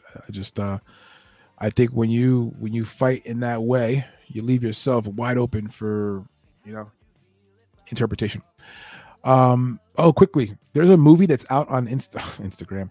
It's out on Amazon. What is this thing called? Is it called Medellin? Yeah, it's called Medellin, like Medellin, like the Colombian city, or Pablo Escobar. This shit is on Amazon Prime. I was watching it for some reason earlier because I had nothing else going on. I put it in the background, and hilarious. It's got like Mike Tyson in it. Cyril Gahn's in it. Cyril Gahn is in there. He knocks out a guy a few times and does some kickbox. It's just a riot. Should not be taken seriously. It's definitely just full on silly comedy. All kind of different characters. Like I said, Mike Tyson's in it. I'm at the tail end of the movie, but I'm gonna probably rewind it, maybe get some dinner after this and watch it because it's really quite funny. It's on Amazon Prime, called Medellin. This week, reminders for what is on the course. What's the deal? Well, first things first, we're going to have our breakdown videos coming out by Wednesday of this week for this weekend's UFC 289. So our breakdown videos will be out, I'm hoping more by Tuesday, but you know what? I'm going to get behind. I know it, more like Wednesday. The write-up for the newsletter, that I'm hoping to have done by tomorrow. That's Tuesday. Have that completely done, out for you guys. Sorry, not Tuesday. Tomorrow's Monday. Tuesday. Have that up by Tuesday. But one new wrinkle, we don't want to wait for the newsletter to go out by Wednesday because we want to get this content out to you guys faster. So we're waiting on these prop bets to come out. The prices aren't available. So we'll do this. We'll give you the whole write-up in the newsletter on Tuesday for UFC. And then sometime Thursday or Friday, we'll send out a separate notification, separate email with a tip sheet for that event where we have all the props and everything. So this way you get the write-ups early on in the week. You can peruse that, get some betting ideas. And then ultimately, at the end of the week, we give you the actual final tip sheet where you have all the information about our tips and our bets and what we're doing for that fight card. So that'll be a little bit of a change. And then, of course, in the newsletter this week, there'll be a column there from Haley that'll be coming out sometime this weekend. I think maybe before, probably after the fights. Right after the fights will be over, she'll publish something there. Friday, 8 p.m. Eastern time. Yours truly, Manny, with Monique. That's for MMA Happy Hour every Friday, 8 o'clock to 9 o'clock p.m. Eastern time. We missed her last week. She was under the weather. And this week, we probably won't have her on Friday. What I'll do for you guys, because it's nice to have a co-host, I'll look and see if I can find a co-host for me on Friday to do the show with me. That'll be a last-minute look at UFC 289 and the weekend ahead. What else do we have, though, this week? We also have... I feel like I just skipped over some things. So 289 is on Saturday, but on Friday, you have one. And on Thursday, you have PFL 4. Wow. Thursday? We go on Thursday? They used to do Thursdays before. Interesting. So PFL number 4 is on Thursday. Interesting. At 6:30. That event's being held in, let me look it up here. We're being held in Atlanta, Georgia on Thursday. Kind of weird. Friday's got one fight night being held at 8 o'clock p.m. Eastern time. Then we have our show on Friday night, 8 to 9 o'clock p.m. for MMA Happy Hour. We'll take the last look at UFC 289. Talk about the weigh-ins, all that stuff. Like I said, do a last-minute review and also open up a bottle of wine. That's why it's called MMA Happy Hour. We open up a bottle of wine with you guys each week and do a little bit of a review. I'll do the best I can with my review because it's really more Monique's thing, but she won't be here, I don't think, on Friday. Unless, I got to double-check. Maybe she's available on Friday. I got to talk to her. We'll see. What else we have here? What else? Okay. So for Friday, you got it. Come by Friday, breakdown videos, got that. And then next Sunday, of course, same time, same place, midnight Eastern time on Sunday, which is pretty much Monday morning. You've got MMA Happy Hour to check in with your boy right here. Go over the week that was, what happened, who won, who lost, our tip sheet, all the results. And, between now and then, subscribe. Share our content. Follow us on Twitter. Follow us on Instagram. That's how we, in essence, grow our audience, pay the bills around here. So we need your support. Hit us up on all the socials, comments, suggestions. All that stuff is very welcome. But again, the schedule will be picking up the next few weeks. We've got an MFC event coming up. We're adding some new shows to the schedule. A lot more content coming your way. And if you're a paid subscriber for our newsletter, by the way, special thanks. We really appreciate you guys. I know it's $5 a month. Doesn't seem like a lot, but it adds up. The more people that we have subscribing to our newsletter, you get the full tip sheets. You get the full access to more content, research tools, Excel sheets, the whole nine. That's 5 pesos a month, not very much. And again, you're supporting your man over here and the network and the people that we're bringing on. I can tell you right now, we just spent a little of a mint the last, few weeks, getting equipment out to some of our new partners. Because, we actually went and sent out some equipment to people like Haley and people like Devin and Zelvin. Let them know that, listen, we support them in this endeavor and sort of gifting them with some really legit equipment to help them get their podcast up and running and help make the quality of their content with us even better. So we're invested, making some moves, getting things done. But next few weeks will be exciting, and I'm looking forward to, getting some of these shows on the line and giving with the people what they want, right? So that's the schedule coming up this week. If time permits, if I will try to squeeze in one of the study sessions or one of the after-hour sessions. That's probably going to be somewhere in that Wednesday, Thursday-ish. Maybe Thursday, right? Like have like a pre-fight show for PFL and then maybe just go live and, talk through PFL. Maybe that. Maybe PFL would do like a watch along for PFL on Thursday and then turn that into like a study session on Thursday night. If I had the energy, that would seem like the most efficient way to do it. On that note, boys and girls, let me put on some tunes here. I am down to the final few minutes with you guys. It's been great. Of course, I think it's a good time to shout out the people that have come through tonight because, without you, it ain't possible. Appreciate you guys. So let me get into the list of people that I want to thank. And these are like the OGs. You guys are, always here to support. People like Tone Miggins and shit, always here to support, which I appreciate you guys so much. All right. Let me get to the chat here. I don't want to miss anybody. Let me go to the top. Tone Miggins checked in. Numero uno. Thank you, Tone Miggins. I appreciate you. Anthony W. Do you miss a show? I don't think so. Hi, 3 MMA. What's up, my man? Fukin MMA. He says he loved the late night sessions. Yeah, dude. Love you too. Terry Mizo. Welcome. Good to have you, brother. And then I think I'm getting repeats. Terry, Anthony, you guys in the chat. CX just popping in before work. Thank you for coming in, dude. I appreciate you very much. Antoine Willis, my man, Antoine. Always good to have you. Always welcome here. You're in a circle of trust. Remember, MMA Fight Club. We got 2 rules around here. Rule number 1, ELE, baby. Everybody love everybody. Rule number 2, tell everybody about Fight Club. Tell them about it. Best place to be. Cool people. Good vibes, After hour stuff, cool projects, good content. Interviews. Natan Levy interviews up last Friday. Check it out. It's on our channel. That's what I forgot. How did I forget? Every Friday we have interviews. Every Friday we have a new interview with a new fighter. I am working on the interview for this week. Can't give you the name just yet because I don't want to name drop, then they don't come through. But we will have a new interview for you every Friday. That airs at 11 a.m. Eastern time. It premieres. You can actually go watch it, interact, get in the comment section. So that's kind of cool. Every Friday on our YouTube channel, you'll see us airing an interview with a new fighter. UFC fighter, Bellator, PFL, you name it, we hit it up. All brought to you here by MMA Fight Club. What else are we not doing? What are we not doing for you guys? You know what we're not doing? we're not giving enough winning tips, and enough winning tickets are not coming back in. That's one thing I want to improve on as we move into these next few events. We've got UFC 13 or 14 straight weeks. We need to get this thing on fire. Last week, minus 1.23 units official on the track bets. Not going to track. Or 1.32, not going to cut it. We need more than that. We need to do better. So some goals for us in the short term. Back to thanking people. So yes, thank you, Antoine. Icy Prime, thank you for coming through. Icy Prime, appreciate you. Of course, Ice Viking. Ice, you mix.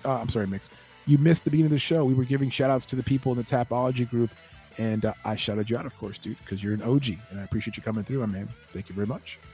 Colostrum, also oldie but goodie, man. I've known of this guy for a while too. He's been around the game for a minute. Always appreciate him coming through.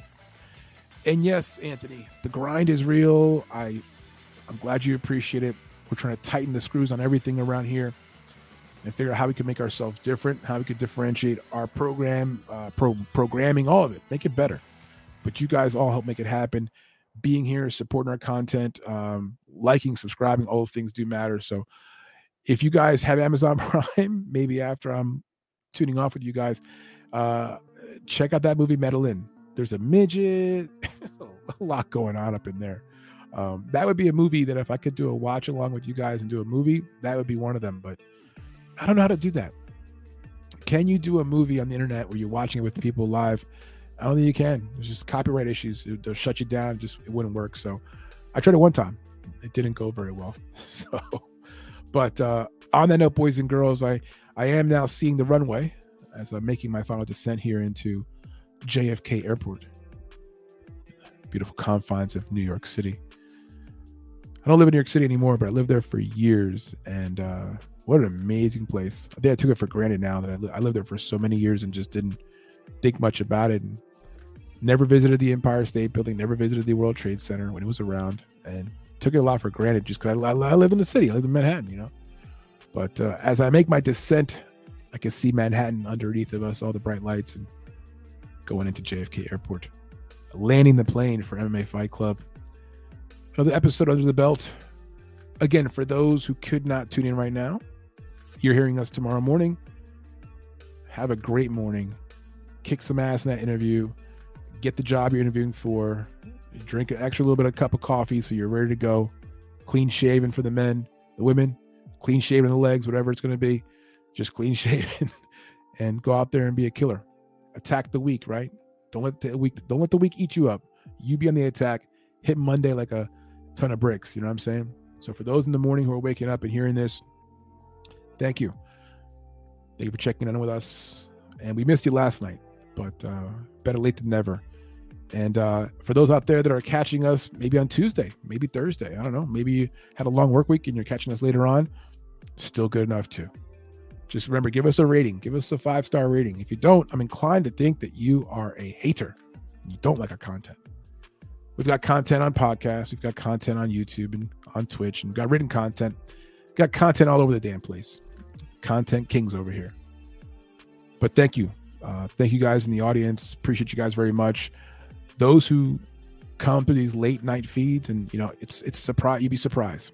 It's 1 or 2 compliments. It's 1 or 2 comments even. Just that could feed the machine. And I appreciate you guys so much.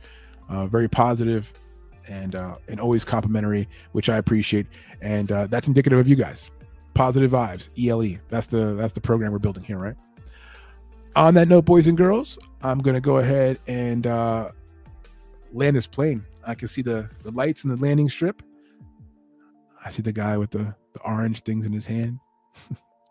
And I'm landing this bad boy. Look forward to seeing you guys this week. Again, please tune in for our breakdown videos for UFC 289. Those will be coming out the next 48 hours or so on this channel.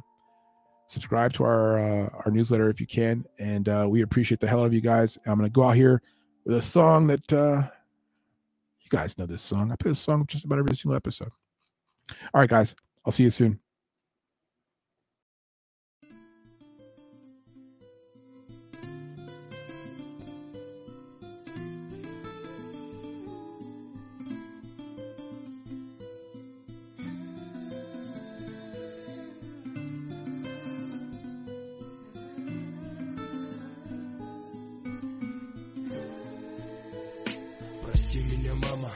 За то, что вырос рано, за то, что боль причинял зарано и рано. Прости меня, мама, я во многом виноват. Прости, что я не стал таким, как старший брат. Моя жизнь, мама, как черно-белое кино. Все вроде бы неплохо, но всегда есть одно но. Понять нелегко, почему все именно так и не иначе. Что это значит? Пожелай мне удачи, мама. Меня зовет дорога, ты слезы прячешь, мама. Меня не будет долго, я знаю, знаешь, мама. Я знаю, веришь, мама. Ты верила и веришь в меня, и это немало. И когда сбивала судьба меня с ног, сквозь боль и отчаяние слышал голос: вставай, сынок. Эту балладу я посвящаю всем матерям, что свою любовь дарят нам. Скажи мне, мама, сколько стоит моя жизнь? Моя жизнь это драма, моя душа несется ввысь. Скажи мне, мама, сколько стоит моя жизнь? Моя жизнь это драма, моя душа несется ввысь. Самые